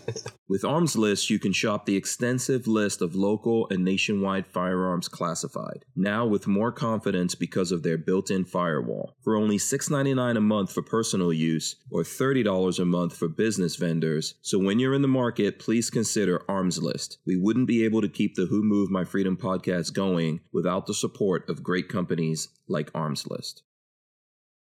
Just like burning through time here. Yeah, really quick, which is fun and awesome, and also terrible at the same time because I like hanging out with you guys. Let me throw up a picture here. Look, this is the one day that Roy was there to hang out with us when we did that. Well, that one day was worth it. I mean, look at that. That's sexy as hell, dude. So that's that one day. One day, Roy got like the official picture and then got on a plane and left me. But it's okay. It's all right. Let me see. I have to come to your house and make it up to y'all, Hank. I have to come to your house. You're invited. Both of you guys are invited to come out here, and we'll do some things. But when I did go hunting, we had Kevin Dixie there with me. That's Jared from Guns and Gadgets right there, and there's Jonathan from tactical toolbox. Well, we had the lovely discussions with Jonathan about, navel to hip ratios. And oh my like God. that. Yeah. I need to get, I don't know. Do you, Why? have you had this conversation, Adrian? No. I'm just okay. No. Oh, I don't know. Yeah, I don't know if we want to get into it, but he's got like a conspiracy theory about who are real women and who are not real women in movies. And I don't know if he's made this 100% public, but it is very interesting. I'll have to text him and ask him. Yeah. Oh, be prepared. You better have time. Yeah. Jonathan will totally break it down for you, man. But you might not look at any movie ever again the same. Startling detail. Yeah. Startling detail. It's scary. He messed up Kevin Dixie, man. Kevin Dixie was like. And that's hard to do is mess up Kevin Dixie. Yeah. Kevin was messed up. Yeah, Kevin was messed up at the end of that. So let me see. Okay, so Armin and Axis says, Hank, did you check your text? I'm self-medicating for that, and 300 Blackout is my new pet round. So he actually, and be prepared for this because this is going to look painful here for a second. But yeah, Armin and Axis, he did some damage to himself. So that looks painful. I am sorry to hear that, man. And what does he say here? He says, cut off wheel to the knuckle. Pretty sure it hit bone. Super glue and a splint. Yikes. Yeah. A cut off wheel? Jeez. I think you got off lucky, but yeah, I mean, the finger's still attached. You got off lucky. Yeah. But still, that's got to be painful. And then Cruiseman said he sent me something also. I don't know. Okay. Let me see. I would have to go check. I'm going to check on that one. All right. Does anyone have... We could still do guns. Do you guys have guns? I've got a couple here. Okay. All right. Okay. You want to go, Roy? Go for it. Yeah.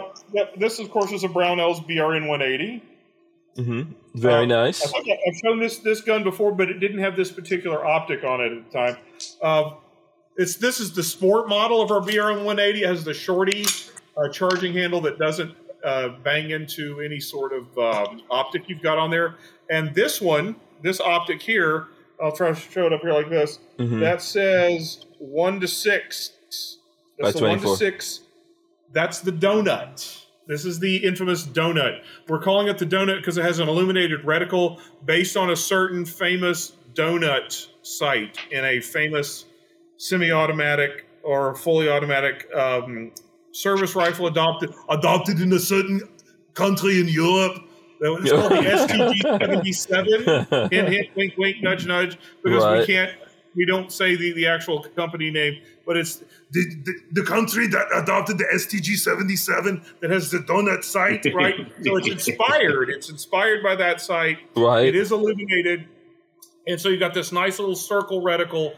And if for fast shooting out to like 300 yards, this one works pretty good. This is not a production sample because the production samples are on their way. We're hoping they're here by the end of May.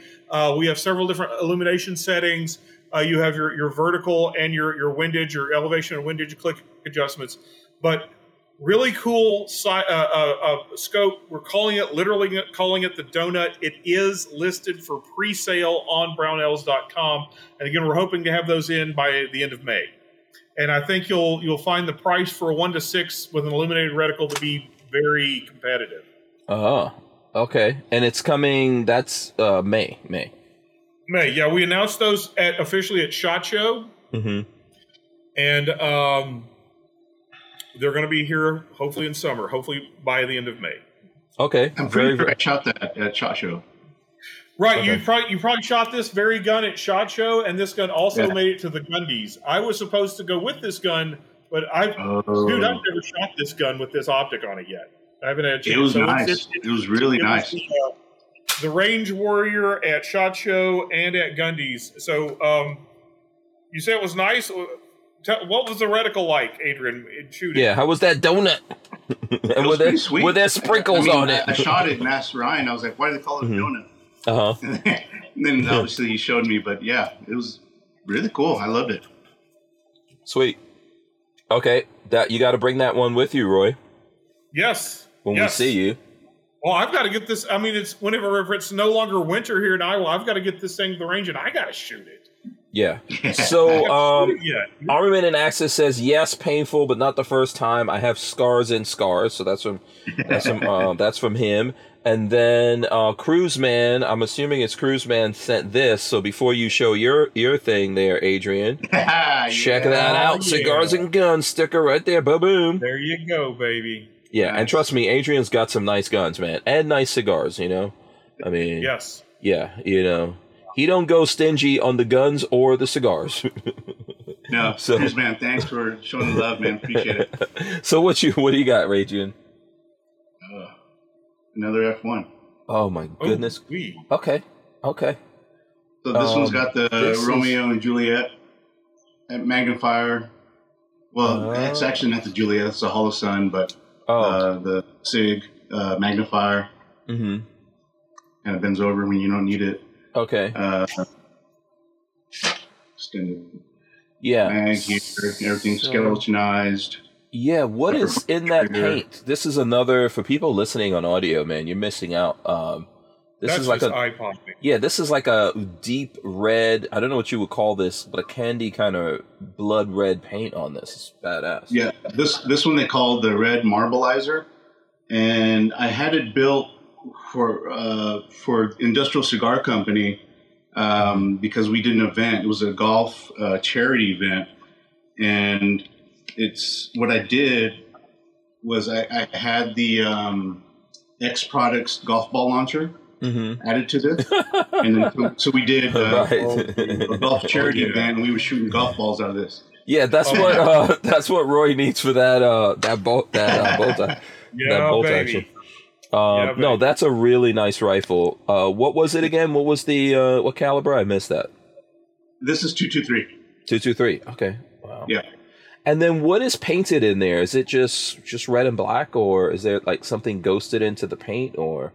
Yeah, it's really just like it's a marbleized red and black. Oh, okay. Wow.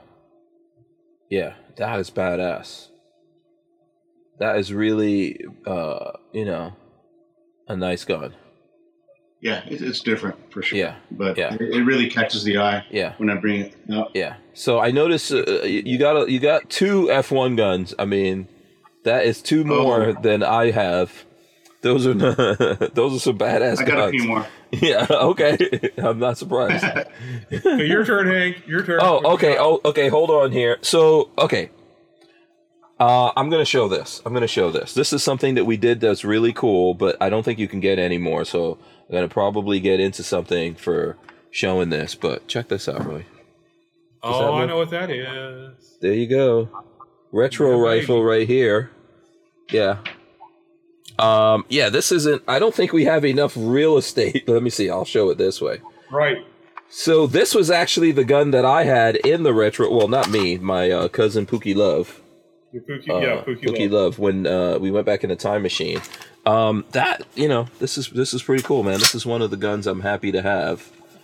And then you guys, so right now, are there any of these? I think these are discontinued, right?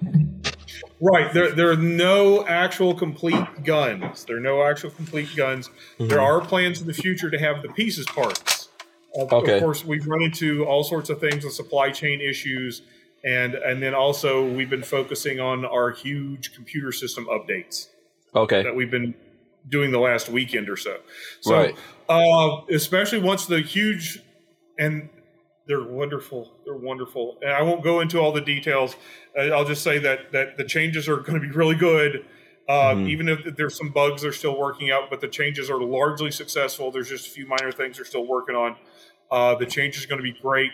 And now that we're on the other side of that, we can start, focusing more on trying to get more stuff in. Okay. But I do have a gun. So you're talking about the website has been updated, or? That there's plans for that now that the operating systems have been updated. Now that we can go full steam ahead on a website update. Yes. Oh, okay.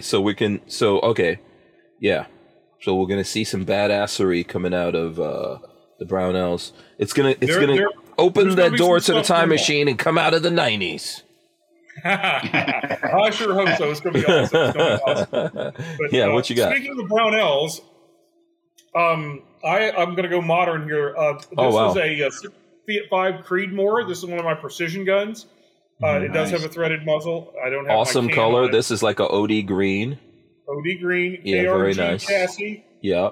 This is a Howa 1500 barreled action. Of course, Brownells is the lone retail outlet for Howa 1500 barreled actions. Okay. There's your commercial part, but literally, there's a screw here and a screw back here, and you take them out and take the magazine off and drop your barreled action into a stocker chassis, and then put the 2 screws back in, and you've built a rifle.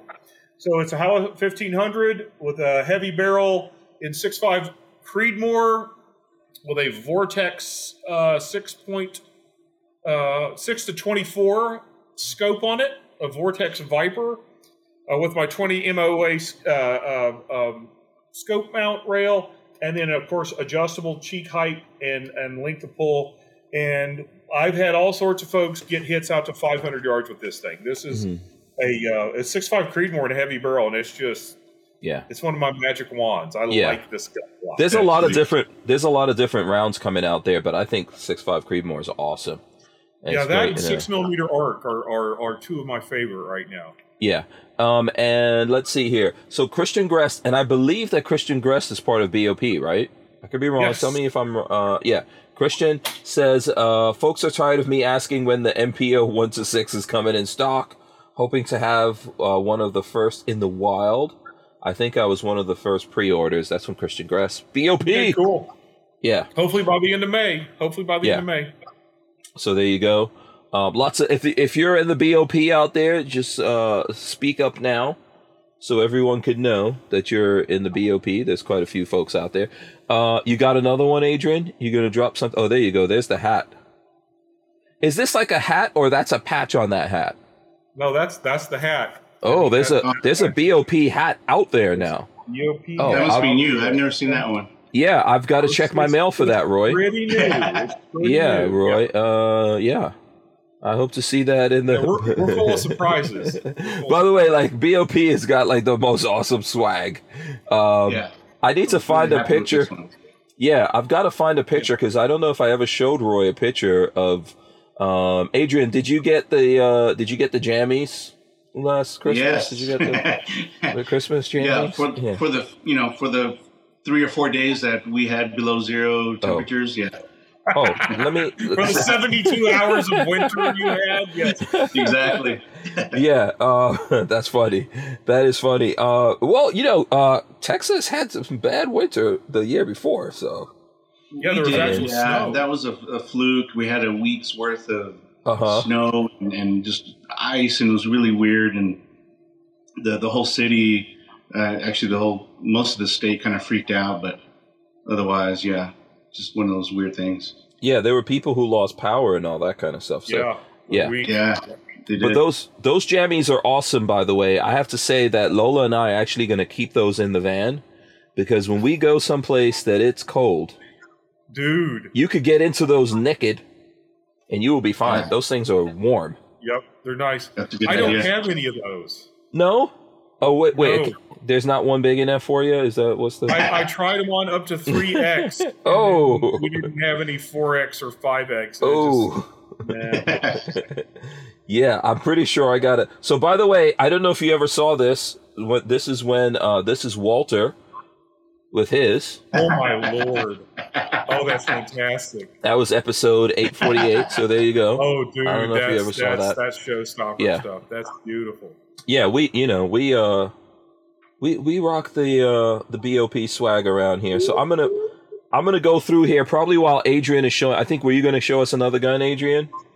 Yeah, I mean, let's pull it up here. 300 blackouts. This is my 300 blackout. Holy! Oh, that's another F1. Yeah, that's just sick. Yeah, we just need to call this the F1 episode. I mean, right. And you've got a flaming pig on there. I see that. Holy, yeah. Yeah, that's the Noveske. The Loudner, yes. Yeah, you've got more F1 rifles than Demo Ranch, I think. Dude. I doubt that, but Yeah, no, I'm pretty sure you're kicking Nemoranch's butt when it comes to these. So yeah, tell us about this. Tell us about that. What is it's 300 blackout? You said, right? Yeah, 300 blackout. I believe it's a 5.5 inch barrel, hyper touch competition trigger, and this one is also anodized black. But yeah, just super shiny. And just like really, really nice with the red accents. Yeah, that looks awesome. Yeah, that's really cool. And so that's black. It looks kind of purplish, but no, I have a purple one. I'll show you. Oh, okay. All right. No, that's cool. Yeah. Dude, what colors do you not have? Did you have a fuchsia one or mauve? No. Or chartreuse? I mean, it's just fun. Oh boy. Yeah. Go ahead. You can show us right now. Go ahead. Yeah, do it. Show it. Yeah, do it. Holy moly. That's pink, though. Isn't that pink? No, it's purple. Anodized purple. Wow. This one's 9mm. But yeah, just that anodized paint on there is just. Dude, Adrian, so I just want to know, man, do you have like a special code for F1 or something like that? Like, how, Oh my gosh. These my mind's blown. Yeah, these are cool guns, but these are not like, these are not your off the shelf, you don't find them in the bin at the gun store that has the $300 ARs in it.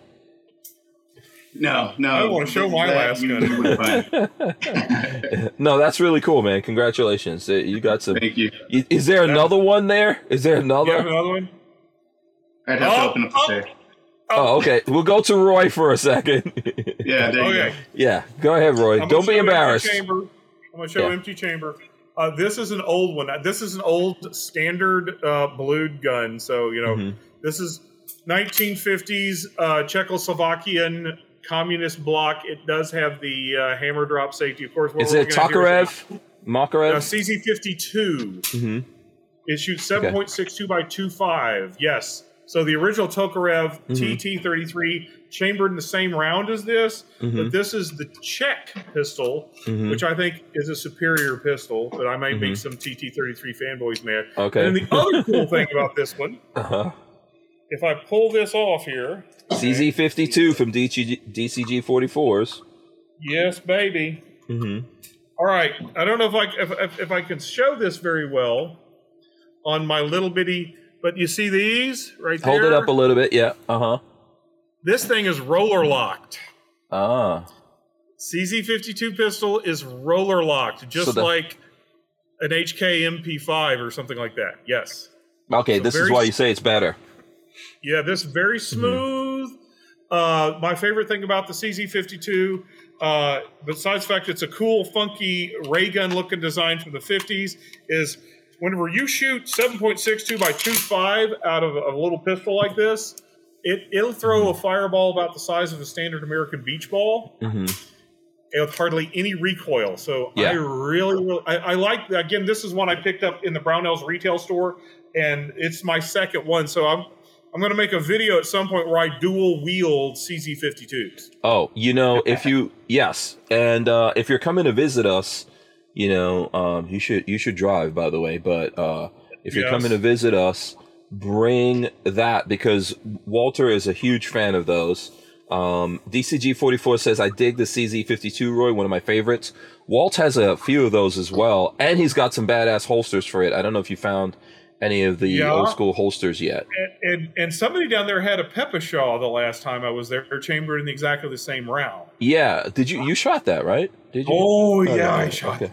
Oh. We wouldn't be able to keep the Who Moved My Freedom podcast going without the support of a DAO, or decentralized autonomous organization like Tusk Crypto. Tusk cryptocurrency is a firearm-friendly e-commerce option for online payment transactions, secured on the blockchain. So when you're in the crypto market, please consider Tusk, TUSC.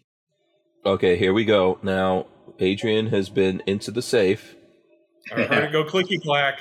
Yeah. What you got, Adrian? Yo, Adrian. Okay, here we go. Oh, my God. Oh, this is a matte red now. He's got, like, different flavors. Yeah, so Also, this is 223. Okay. Matte maroon. Okay. Very nice. And what is what's the charging handle? The charging handle looks a little. Am I seeing that charging handle properly? What is that? Ah. What? Yeah. What is that right there? I don't think I've ever seen a charging handle like that. Actually.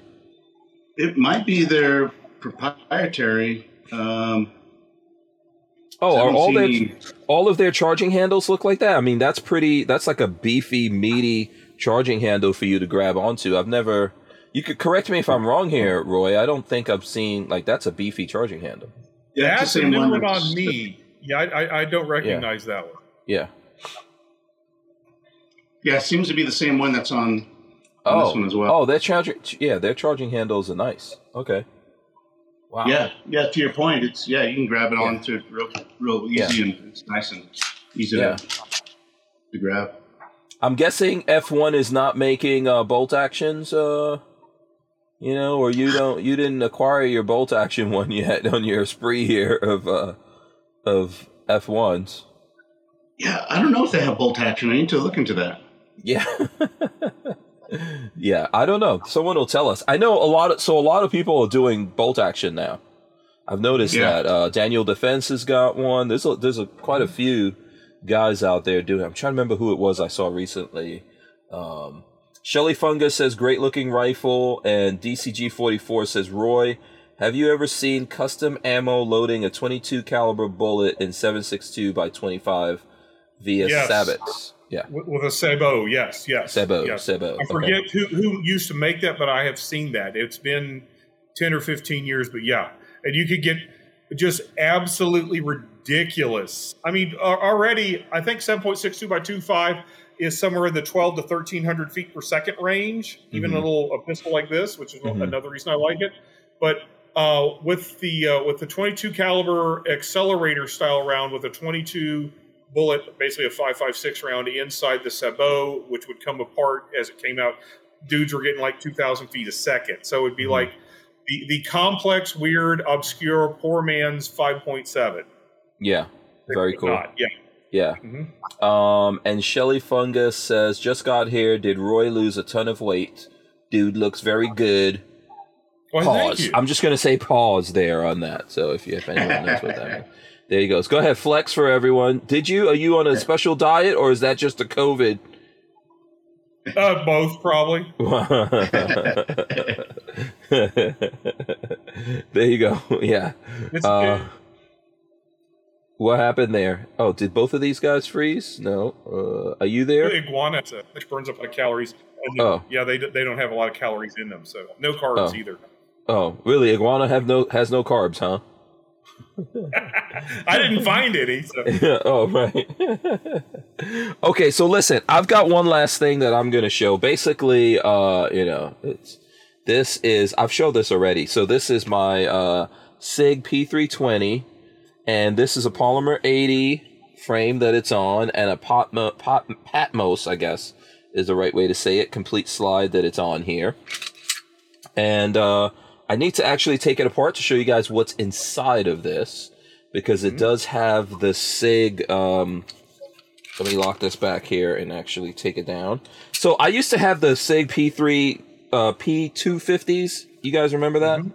Oh, yeah. Yeah. With the exposed hammer, right? Yeah. So I used to have those back in the days. This is a lot better. I had a whole bunch of them that you could change and go through stuff. So basically this kind of bronze thing you see in here is called the fire control unit, and I need something to help get this out of here with. That's the hard part. I'm gonna have to get it out of here while doing this for you guys. I don't know. I need something here to get it out, and I need to actually I gotta take this pin out. I could probably use the pin. So anyway, I used to be really into those, and but I didn't like the trigger. So this is a way better trigger on the P320. So actually, you, Roy, sent this to me, and Brownells helps me out a lot here. With a lot of different very happy to. Yeah, a lot of really different cool cool guns here. Let's take a look at it. So this is from the SIG Custom Shop, and there you go. That's actually the firearm. This is the firearm, the FCU fire control unit. This is what's serialized and all that kind of awesomeness. And then the guys at JSD Supply sent me the rest of the stuff here. Mm-hmm. And I actually went to do a video this weekend. And, when I was leaving the house, I just grabbed like a Glock magazine. And I didn't even put it in there or anything. I was like, I need a magazine. I'll take this Glock magazine with me. And I got out there to shoot. And the minute I took the magazine out and looked at the gun in the magazine, I was like, this is not going to work. So, I don't know how that went through my brain. But that's why we haven't gotten a chance to do a video on this yet. But very cool. So you could do like full size, subcompact. You could do all kinds of different combinations. There's even some cool change calibers very easily with that. Yeah, you could change calibers, and I think that JSD right now has this carbine that you can actually drop the FCU into. Oh, cool. Yeah, so you guys can check that out. If Lola, I don't know if Lola's monitoring us or not here, but if you're looking for this, you could get this from Brownells. And if you're looking for the other stuff that came from JSD, and maybe Lola will throw some links in there for you. But big thanks to you, Roy, for always taking care of me. Oh, happy to, Frank. Hank, sorry. I don't know why my brain... No, that's cool. What I'm doing is I'm going to brownells.com right now, and I'm Googling or searching on the website Fire Control Unit FCU. Yeah. And we have them in stock for both the 320 and the 365. Both the SIG P365 and the 320, we have both of those in stock right now. Oh, so the 365 is also FCU. Yep. Oh, cool. Okay. Mm-hmm. Yeah. And they're the same price. They're both the same price. So how does that work? If I had a 365, I could buy the FCU and then replace the internals with that?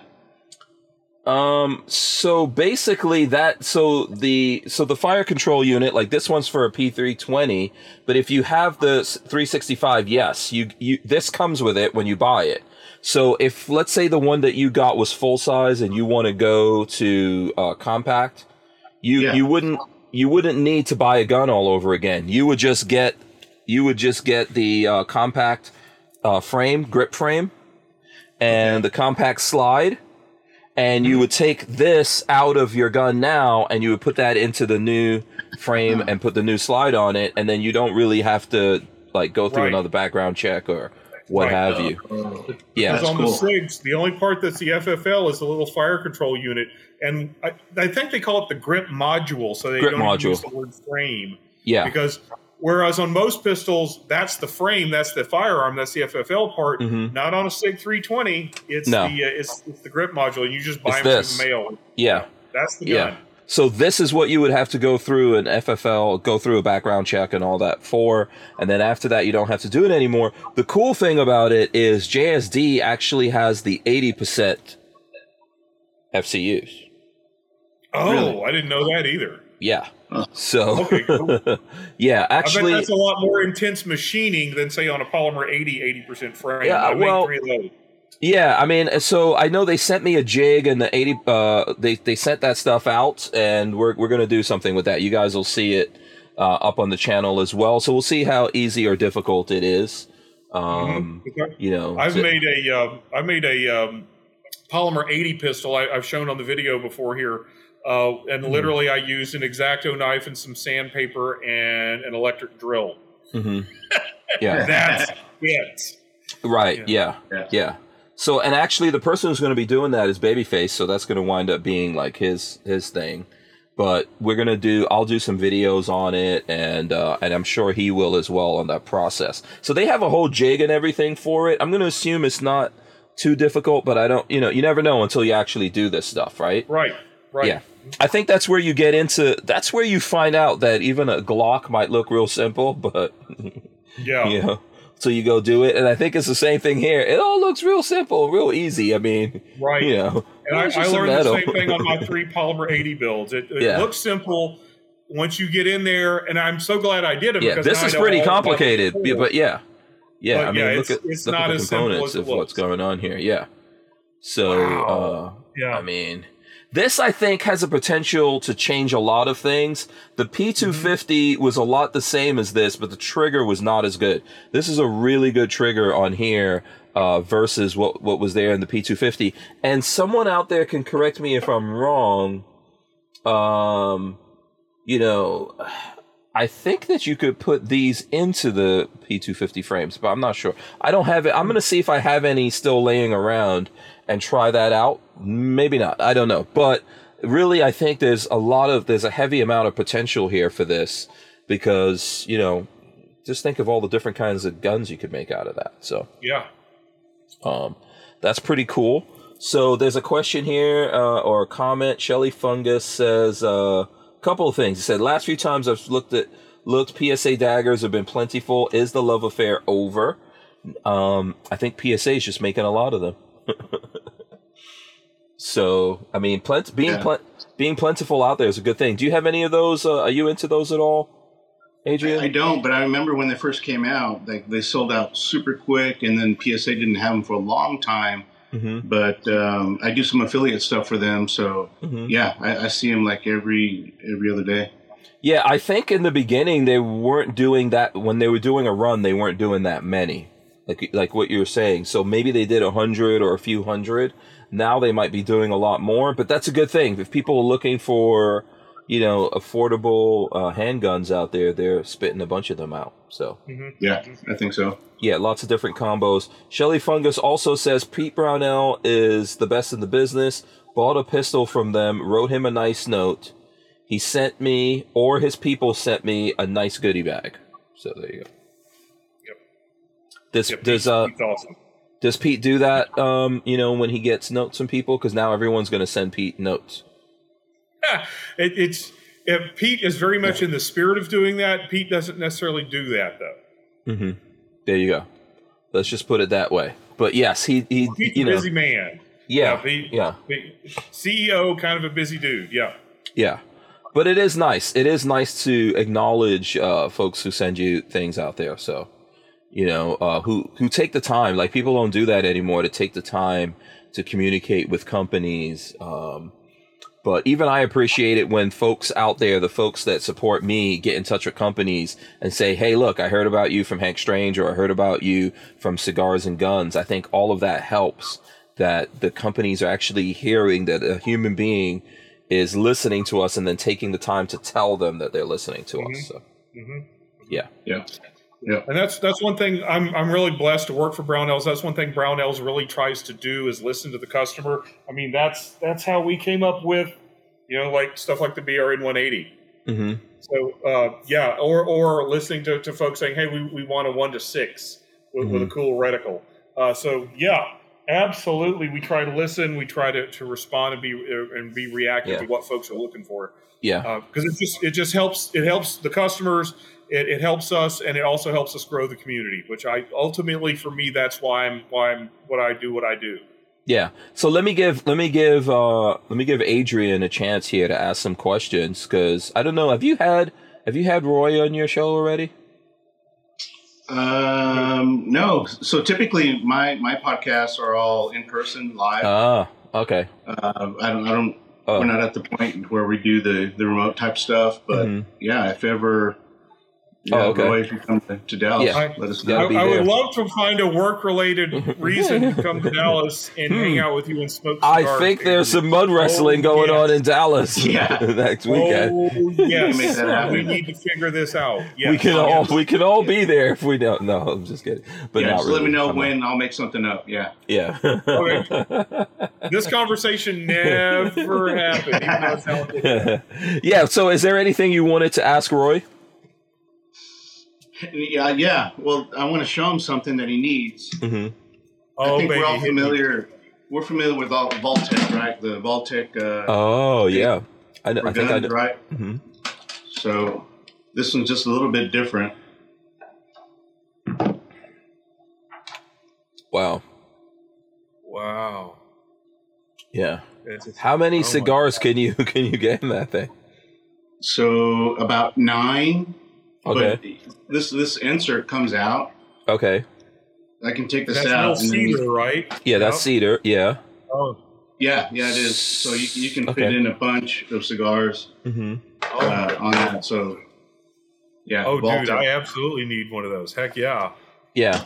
So, how is that, like, how long can you have cigars in there? Well, typically, I'll only use it for, like, if I'm going on a weekend trip or something. And you can put a little humidity pack in there, but it's not something for long storage necessarily. Okay. And then I noticed you had some other accoutrement there, so I know you always have some badass lighters and stuff like that. What's the latest and greatest in the lighter game, So this one's pretty cool only because it's camo. Okay. Oh, yeah. That's cool. Nice. Yeah. You always have something that are like flamethrowers, man. Let's see what this has. Oh. Okay. I don't have it here, but very typical. Yeah, usually you do. Yeah, I'm surprised. So very typical to what a chef would use to make cream, like a creme brulee. Oh yeah, I use one of those for my outdoor lighter. Yeah. So I'm sure he's got something not far. What's up, Roy? You gonna ask a question? No, I was gonna say, are Atabay still your cigar of choice right now? Boom. Of course. Yeah. Oh, those are lovely. Those are so wonderful. Yeah. Oh yeah. Yeah. They're still on the list. Yeah. So a couple of questions are coming in here. Let me see if I can take these here. DCG says, Hank, do you have an opinion? Sol mini shell adapter for Mossberg. No, I've never tried it. I like mini shells though. I don't know if either one of you guys have tried. I've SOL. some mini shells. Yeah, is it SOL or Sol? I don't know. Mini shell adapter for the Mossberg. The Opsol adapter. Okay. OPSOL, yeah. Yeah. Have you tried that out? No, I have not. Yeah. Mini shells are awesome. Is there any... The Opsol mini clip is available at brownells.com for $15.99. Boom! There you go. Maybe we got to try that out on my Mossberg. Yeah. I can hook you up. Yeah. Thank you. Just send some F1s also, please. I don't know if we sell Roy is like, please take all F1s out of the SKUs right now. So let's see what else is going on here. Lola says, how much does a good lighter cost? So honestly, the one that I showed you that was camo. This one's made by a company called Brizard and Company. This was about $200, but honestly, this one right here was $10. And, okay. It was an Amazon special. Oh, that's a nice flame on that too. Yeah. Now the issue is sometimes it'll work, sometimes it doesn't. Okay. The Brizard pretty much works all the time. Yeah. But it all depends on what you're using it. I mean, I'll keep the cheaper ones because, if I travel, sometimes it get taken away by TSA or whatever. I will not travel with the nicer ones. Mm-hmm. But I mean, I know some guys that pay upwards of thousands of dollars for a lighter. That's what I was going to ask you, if 200 is the top or it goes way over that. Oh gosh, no, really? It goes way on top, and it's really just to show off. SD DuPont is one of the leaders in those. Mm-hmm. This is a SD DuPont. It's also $200. It's a little thing, but SD DuPont makes some $1,000 lighters that, and I'm sure Roy's familiar with SD DuPont Ping. So the ones that kind of flip open. Oh, so they flip open. It's a soft flame, and you hear this ping, and they have a patent on the sound that it makes when you flip it open. What? Cool. Yeah, that's crazy. Yeah. I do not own one of those. Yeah. Okay. It's like the M1 Garand ping, huh? Yeah. Yeah, exactly. Armin and Axis says, seriously, I use a Bic Fire. It's fine. The Who Moved My Freedom podcast is made possible by our partners at 2A Commerce. Veteran owned and with over 20 years experience, 2A Commerce is the leader in custom e-commerce and web application development in the shooting sports industry. Clients include major brands such as Guard Dog Body Armor, Sylvan Arms, AccuFire Technologies, The Tactical Games, Warrior Knife Company, and yours truly, Hank Strange. Visit 2A Commerce and support this show by supporting them. Once again, visit the number 2acommerce.com. Okay, so we got some, let's see here. Hold on. Let me get this lined up here. So, yeah, I was saying, Armament and Access says, seriously, I use a Bic Fire. It's fine. And Shelly Fungus says, Jack Schwartz in Chicago sells a ton of DuPont lighters. So. Yeah, they're all over the place. They're made in, I believe, Paris. It's a French company, I believe. Mm-hmm. All their internals, everything is like handmade and stuff. So you're a watch guy, Hank. So it's very much like the handmade watches, the movements, and so lighters are pretty much in the same ballgame. Yeah.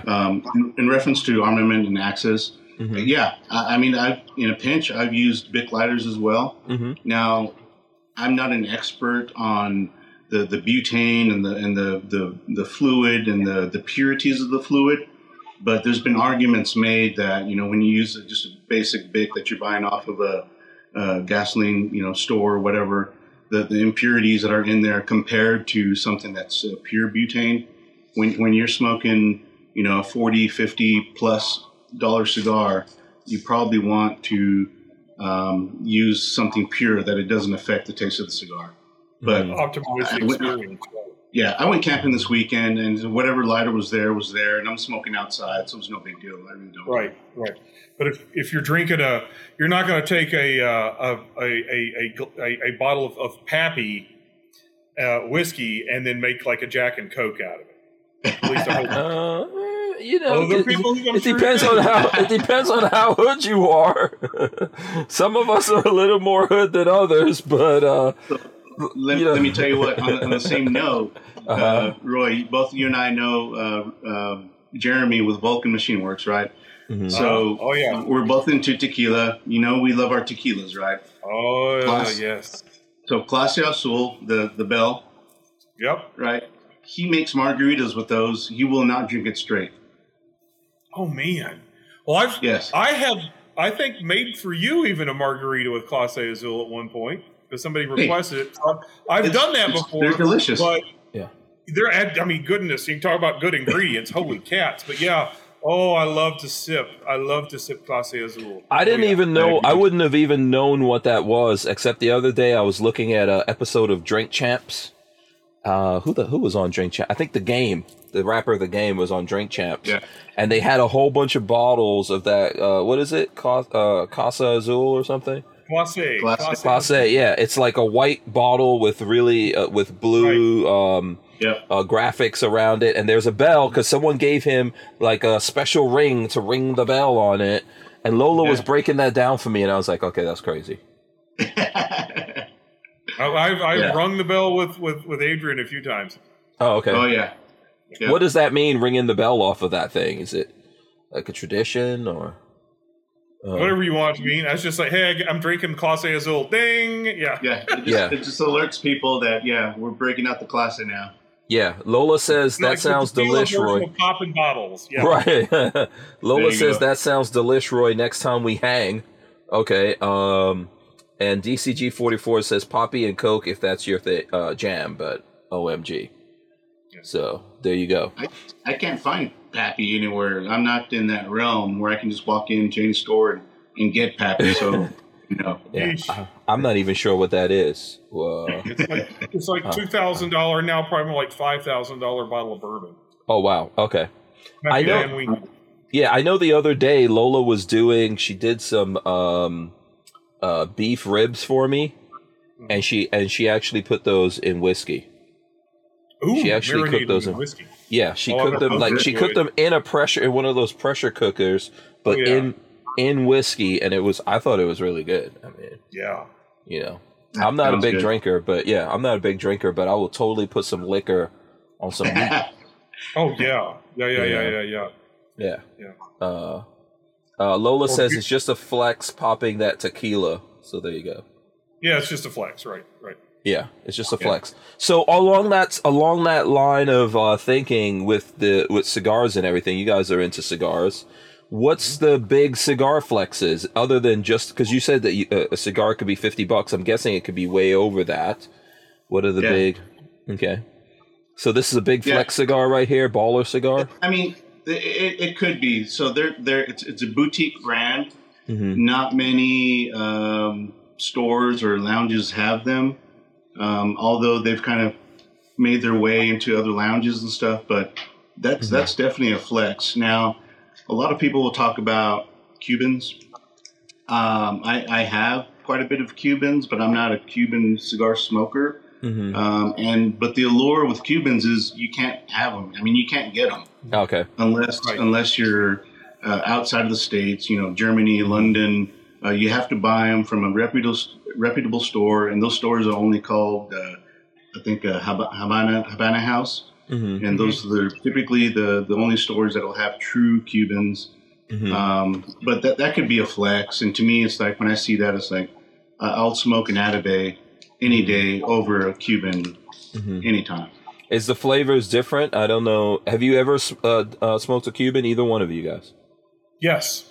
Maybe. Okay. Yeah. Mm-hmm. What's the difference in the flavor? Like, why is it such a big deal? Is it just like a culture thing that Cubans became the thing, or what? What's the deal? Go ahead, Roy. No, go ahead, Adrian. You're more of a cigar expert than I. I'll just say what I heard, but go ahead. Well, I'll just reiterate what I said. Is that they're hard to get, and it's that thing of I now have something that no one else has, and that's special. But flavor wise, unless you really get into the older Partagas, like if you're smoking like a Cohiba, which is the most faked cigar in the world, you really don't know if you're smoking that Cohiba or not. But again, I'll take any Nicaraguan cigar over a Cuban any day. And if Josh was here, I'd smoke his cigars over Cuban any day. Right. Okay. Go ahead, Roy. The Cubans I've had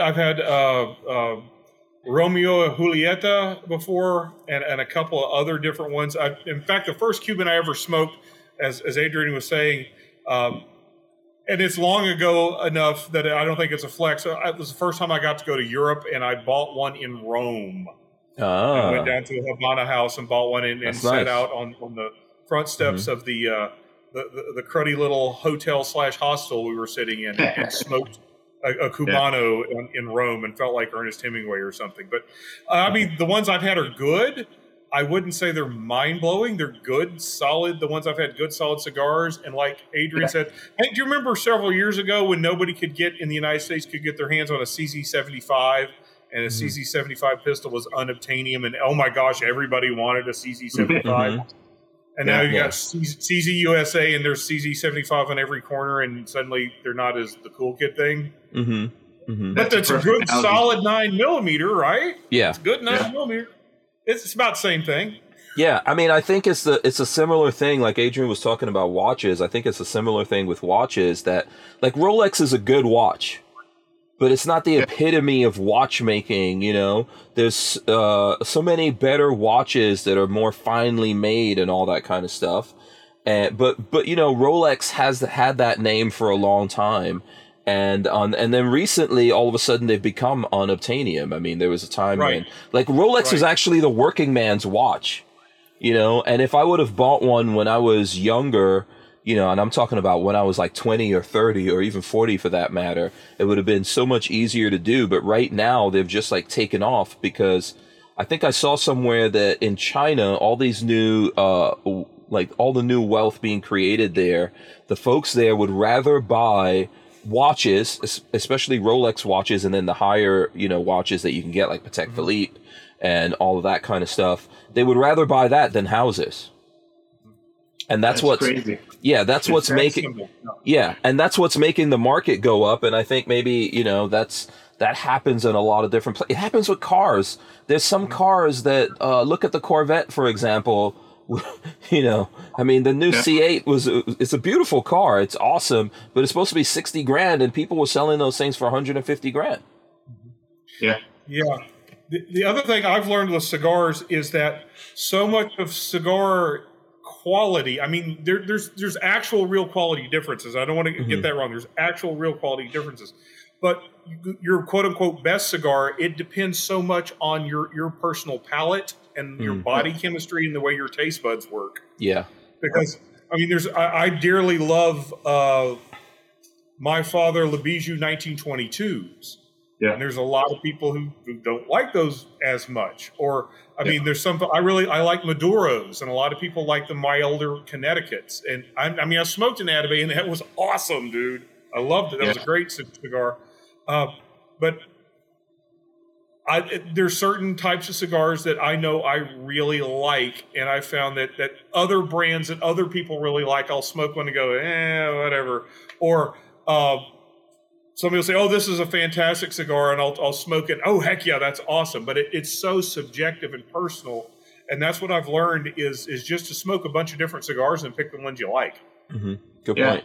Go ahead. Yeah. Adrian. So I always get asked, what is my favorite cigar, and I also get asked, what's my favorite gun, and my answer is the same for both. My favorite cigar is whatever I have in my hand at the time. Yep. My favorite gun is whatever one that's closest to me now. And this is yeah, exactly. Yes. Yeah, I think that's so true. And if I'm fishing for catfish in Arkansas, I'm smoking those little Swisher Sweets backwoods things, those little rough rolled up cigarillos. There you go. Catfishing cigar. Yep. Yes. Yeah. Shelly Funga seems deep into cigars. He says, "Truth be told, Nicaragua cigars blow Cubans away. Cuban quality is mixed, not worth it, in my honest opinion.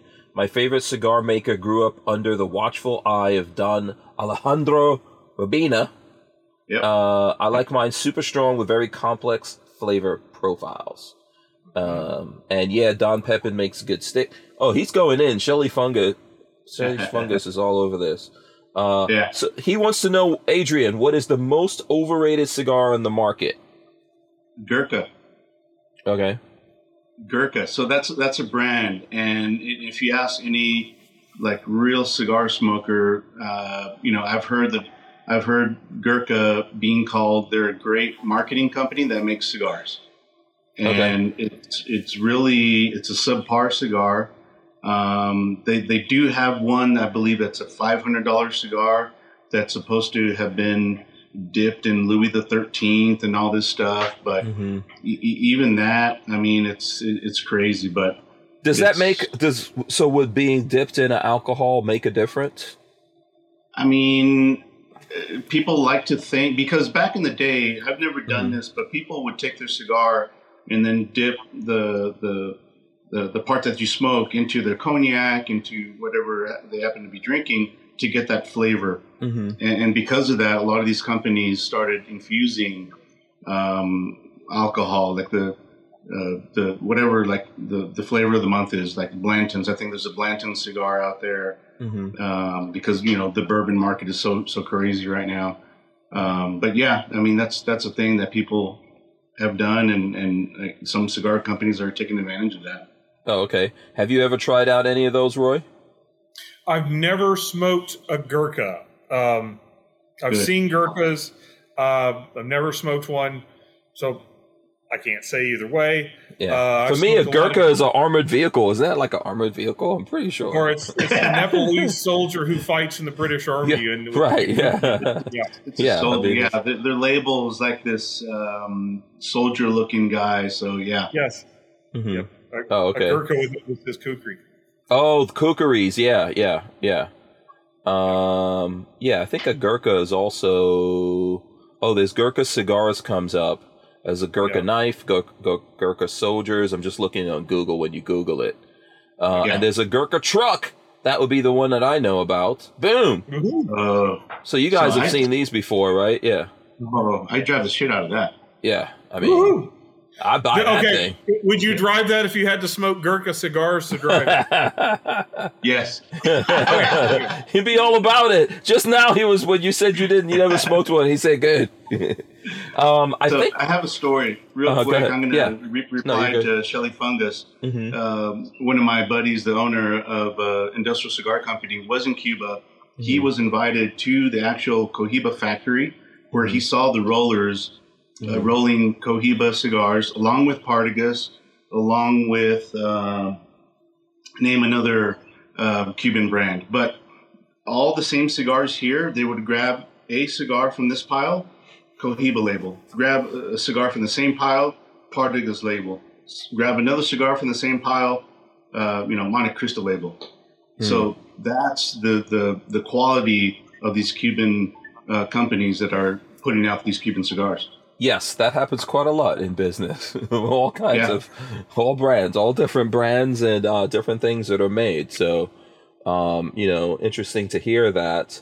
Armin and Axis says he's out of here because his knuckle bone's hurting. But since we were talking about dipping cigars and stuff, he wants to know, what about Bill Clinton cigars? I wasn't going to bring that up. I'm from Arkansas, and I feel your pain. I did not. Never mind. Yeah. There you go. Yeah, Hey. What's up? Hey. In like 4 minutes, can I do my little spiel on the group I want to talk about real Yes, quick? absolutely. Yes, hit us with it. Okay. Absolutely. Thank you. Thanks for letting me do this. Okay, full disclosure, I was recently elected to the board of directors of this organization. The board of directors of this organization, congratulations. No salaries. But this is something near and dear to my heart. It's Special Operations Wounded Warriors. There's the hat. There's the logo. If you want to check it out, it's SAL, Special Operations Wounded Warriors, salcharity.com. And what SAL is SAL does charitable work on behalf of members of the United States military special operations community. So that would include guys like Green Berets, Rangers, Delta Force, SEALs, other units that sometimes can't actually be talked about. But men and women who have been in these units, see the Purple Heart in the middle, who've been wounded or are otherwise injured, SAL does charitable things for them, providing therapeutic outdoor experiences and also things like counseling services for them and their families. And it's a 501c3. Nobody on the board of directors gets any money at all. It's a wonderful organization. In fact, if you see the plaque hanging on my wall, that's a plaque. You can see the SAL logo at the bottom. It's been my great fortune for like 7 years now. I get to go to a place where they have their premier event of the year. It's called Taking Bacon, where they take wounded operators. Some of them are retired. Some of them are still active duty. So we can't really take pictures of them or publicize them. But they hunt wild pigs with knives and packs of dogs. And that's the cool adrenaline junkie thing. But the most important thing is they get to be with people who are like them in a therapeutic outdoor experience. And I get to play honorary bartender for these people. And I can't tell you how much of a heart project this is for me. And I'm so honored and happy they saw fit to elect me to their board of directors. So if you feel it in your heart, you want to learn more about SAL, go to salcharity.com. This is not connected to Wounded Warrior Foundation in any way. It's its own special, unique organization, and they are a charity. So there is a link way down at the bottom of the page if you would feel inclined to donate to them. Again, I do not benefit monetarily. It's strictly a volunteer position, but this is an outstanding, incredible, amazing organization that Brownells works with.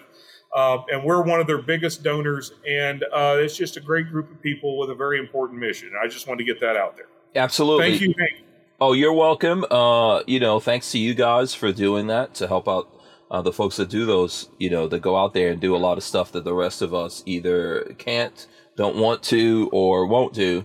So I really appreciate that. There's lots of kudos coming in. Lola says that's wonderful. Roy, congrats. Christian Gress Thank says, you very much. Yeah, Christian Gress says, awesome, Roy. That's a great organization to be a part of. Lola put salcharity.com in there. And man, congratulations on that. My question that I would ask, I'm sure Adrian's got some questions or comments on it, but So what can folks do to help you out with that mission right now? Just go to the .com or go to salcharity.com and take a look at the website. And you have to go all the way down to the bottom, and there is a little link for donate. Since I'm on the board, we've had some talks about recently about updating that website and getting it more easy to donate. Mm-hmm. But if you also look at some of the events going on, it's based in Myrtle Beach, South Carolina, so a lot of the events are local to that area. But, for example, Brownells finds ways to support them throughout the year, and we even do special publicized donation campaigns, especially around 4th of July or Veterans Day. Yeah, okay, awesome. And I think that you wanted to say something here, Adrian. Yeah, you know what? Now, and that's great that you're on the board of directors with them now. I think I met those guys with you in Vegas, and we wouldn't be able to keep the Who Moved My Freedom podcast going without the support of manufacturers like Safety Harbor Firearms. SHF is a quintessential family-owned small business, totally representative of the American dream. Safety Harbor Firearms is a Florida-based manufacturer of the compact entry stock and the SHTF 50 upper for an AR-15 lower. Also, SHF happily delivers on your Sten gun parts needs. So don't forget to check out stenparts.com and safetyharborfirearms.com. All right, my apologies for that. That just came right in there and cut you off, Adrian. Say that again. Yeah. Uh-huh. What were you saying there? No, you're good. So, Roy, when, regardless of when you have an event with Sal, let's see if we can set up a meeting with Dave at Industrial, and maybe we do like a cigar where we donate cigars. Oh, that would be amazing! Heck yeah! So for the next event, you're covered with cigars. Right, and that would be next February. That's the big one they do where they have the most of the actual vets or active duty military personnel together. So yeah. Heck yeah. Yeah, awesome. That's great, Roy. I'm probably gonna take this and cut it out and throw it up on YouTube or something to help out. But I know you do a lot. You do a lot of good stuff for folks out there. Not that you're suffering serving everyone drinks. I mean, yeah, you thrive. You thrive. Yeah, I like to do that because I get to quality control sample too, so it's a win-win. Absolutely, man. But that's really cool, man. I always tell people that the everyone's always asking me like, how'd you even get linked up with Brownells? And that kind of like goes back, man. I don't know how many years ago it was to the 1,000-man shoot. In Arizona, and I think. Is it 6 years? Yeah. And I met you there. You were working at that event, working really hard. And I always remember trying to like introduce myself to you and say, oh, this is what I do. And Roy goes, I know who you are. I know what you do. And I was like, oh, cool. And then Roy was like, listen, man, he gave me his email and he said, hit me up and, I'll do whatever I can to, help you out through Brownells. And that's really how this started. And I think Roy and all the other people at Brownells have been, really incredibly kind and generous to myself and Lola and so many other people out there, not just me. So, thanks for all the stuff you do, Roy. I appreciate it. And we've got a great team, and I'm just fortunate to be part of a really great team. Absolutely. Yeah. So congratulations on that. If it wasn't for that, I wouldn't have met Adrian, who's an awesome dude, and so many other good folks that are out there. You wouldn't have wound up having to rappel down a mountain in Utah, right? Listen, dude, there's so much else that I've seen that I'm not even going to talk about. Yeah. Some of it is not necessarily good either. Yeah. What happens in that Brownell circle doesn't always leave that Brownell circle. I can tell you that. Yeah. We don't really, if you guys hear something, you're like, those people are crazy. You have no idea exactly how crazy it is. So yeah, man, I really do wish that there was more companies that would take a page out of, Brownell's book. And I think it says a lot for, not just the Brownells family, it's a family owned business. But the other guys that work there, I really wish other companies would take a look at what you guys do, because so often there's companies that get jealous or mad about it, and they're like, "Whoa, like, what do you know? What is the thing about these Brownells guys?" And I tell them it's real simple. They just really actually care. They actually give a shit about myself, the gun industry, the Second Amendment. It sounds crazy, but it's simple at the same time. So, if you want to know the secret, it's really right there for you. Thank you, Hank. Thank you so much. Yeah. And I wanted to give Adrian a chance since we got him here on the show. I don't know, how do you feel about this stuff, man? Am I the only one out here with that? No, you're spot on. Everything that you said, I would reiterate as well. Josh is the one that reached out to me, probably about the same time frame. And I've told this story many times. I received a DM from Josh, and who works with Roy at Brownells. Mm-hmm. And I saw I saw the email, Josh at Brownells, and I saw his signature at Brownells, and I was like, what does such a big company want to have to do with little old me? Mm-hmm. And so I sat on that email for about 2 weeks, and I thought, this is spam. There's no way this company is reaching out to me. And then I think I got a phone call. And it was Josh. He left a voicemail, and I was like, okay, this must be real then. We set up a meeting. Mm-hmm. We set up a telephone meeting, and he missed it. He was traveling as often as he does. Mm-hmm. He was traveling and didn't have cell service. So I was stuck on this call with no one there.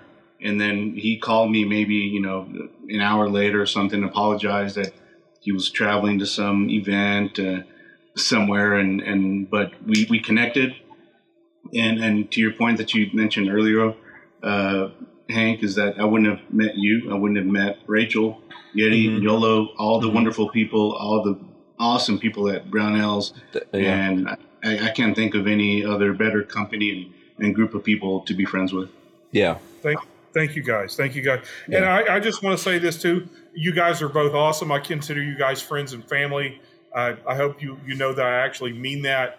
I think you do from the times I've been able to hang out with you. Yeah. And the other thing I want to say is one of my favorite things, and I've seen both of y'all do this, is whenever folks we have worked with or been with together at Brownells, whenever y'all start doing things on your own that don't even necessarily involve us, I like to see that. That jazzes me up because, like I said, I work for Brownells. Yeah, I want to help Brownells do as well as I possibly can. But for me, at a very base level, at a very base foundational level, the thing that keeps me going is I absolutely believe in the Second Amendment and all my constitutionally guaranteed rights. And I want more people to understand that those are their rights too.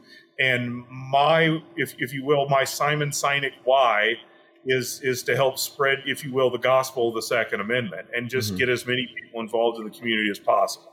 Yeah. And that's absolutely true. This is not just something that these guys are saying. I mean, and before I wrap this up, like hold on a second. I know that it was me and Josh and Ryan, and I'm trying to remember, and obviously Adrian was there. Did you do part of that road trip, Roy? Nope. No, you weren't part of the road trip. On Convoy Across America. Nope. Yeah, I mean, that was an amazing thing that I did. That was like bucket list for me in my life. That's like life bucket list. I grew up as I grew up as a kid looking at like Cannonball Run and stuff like that. And dude, you did the Brownells version of it. Yeah, we went out there. Right, Adrian? I remember you and Athena. Your wife was there. That was the most funnest thing in the world. I couldn't imagine doing a cross country trip, in a Ford Raptor with 37-inch tires. I remember that. Yeah, I remember that. Driving across the country alongside an Audi R8. Right. And then we were at the Talladega Raceway. Yeah. I mean, Yeah, everyone went on that. I always tell people about that story. I'm like, you're not going to believe this, man. We went on there. Dudes came up there with minivans. There was a guy with a minivan and his whole family, and he took one lap and his wife was cursing him out. And he had to, like, come on. It was so awesome. It was such an awesome thing. It's not easy to do something like that again nowadays, especially with the price of gas. I remember when I came back from that, Lola said to me, I looked at your credit card bill and you spent $6,000 in gas money traveling around the country. Yeah, that's great. And I'm going to tell you, that was like $6,000 well spent, sir. Yes. So I would love to do something like that again. I know it's not easy and all that. Like right now, it's probably not the best time in the world, but Cruise Man says that was him. He says the track was epic. Was it Cruise Man that came up there with his family in the minivan? Oh my god! It must have been. Oh, okay. Now, how many people would say they've had a minivan on the Talladega Speedway? Not many. I remember. Yeah, I mean that's dude. Ray from IV 8888 had a dually on there, and I remember seeing that dually do this, like come off and go on, and I was like, "What?" Yeah. Faster, Ray, faster. Yeah. Josh and Ryan were going around in like a Suburban. Right. Yeah, so it was fun, and those kinds of, and we've done like a whole bunch of adventures that we could talk forever about here. So that's a whole nother show. Yeah, absolutely. It was awesome stuff, and I look forward to making more memories with you guys. And and I really love how how Brownells like brings all the folks out there into what they're doing. So please, other companies looking at this, take a page out of the book. I'm sure that to some extent, Roy and Josh and Ryan and all the other give me some of the other folks out there. I know Randy right now is Randy Hines, Cody Hinton, and then, Perry Whitaker. Perry's on the team. Yeah, those guys will love to probably give you guys a little bit of pointers, but the magic sauce in it is really caring. So I just want to make sure I got that out there. Okay, so listen, here's what I'm going to do. I'm going to ask Roy and Adrian to tell you guys how you could contact them, support them, check out their content, etc. Then I'm going to run in the end, and we're going to come back, and one of these dudes is going to leave us with some words of wisdom, or both of them. It's all good. Adrian. Adrian. Yeah, Adrian, you're nominated. You're nominated. You're the responsible adult on this podcast. Yeah, it's too late. It's too late. Roy, tell the folks out there how, if they want to contact you or check out your stuff, where can they go?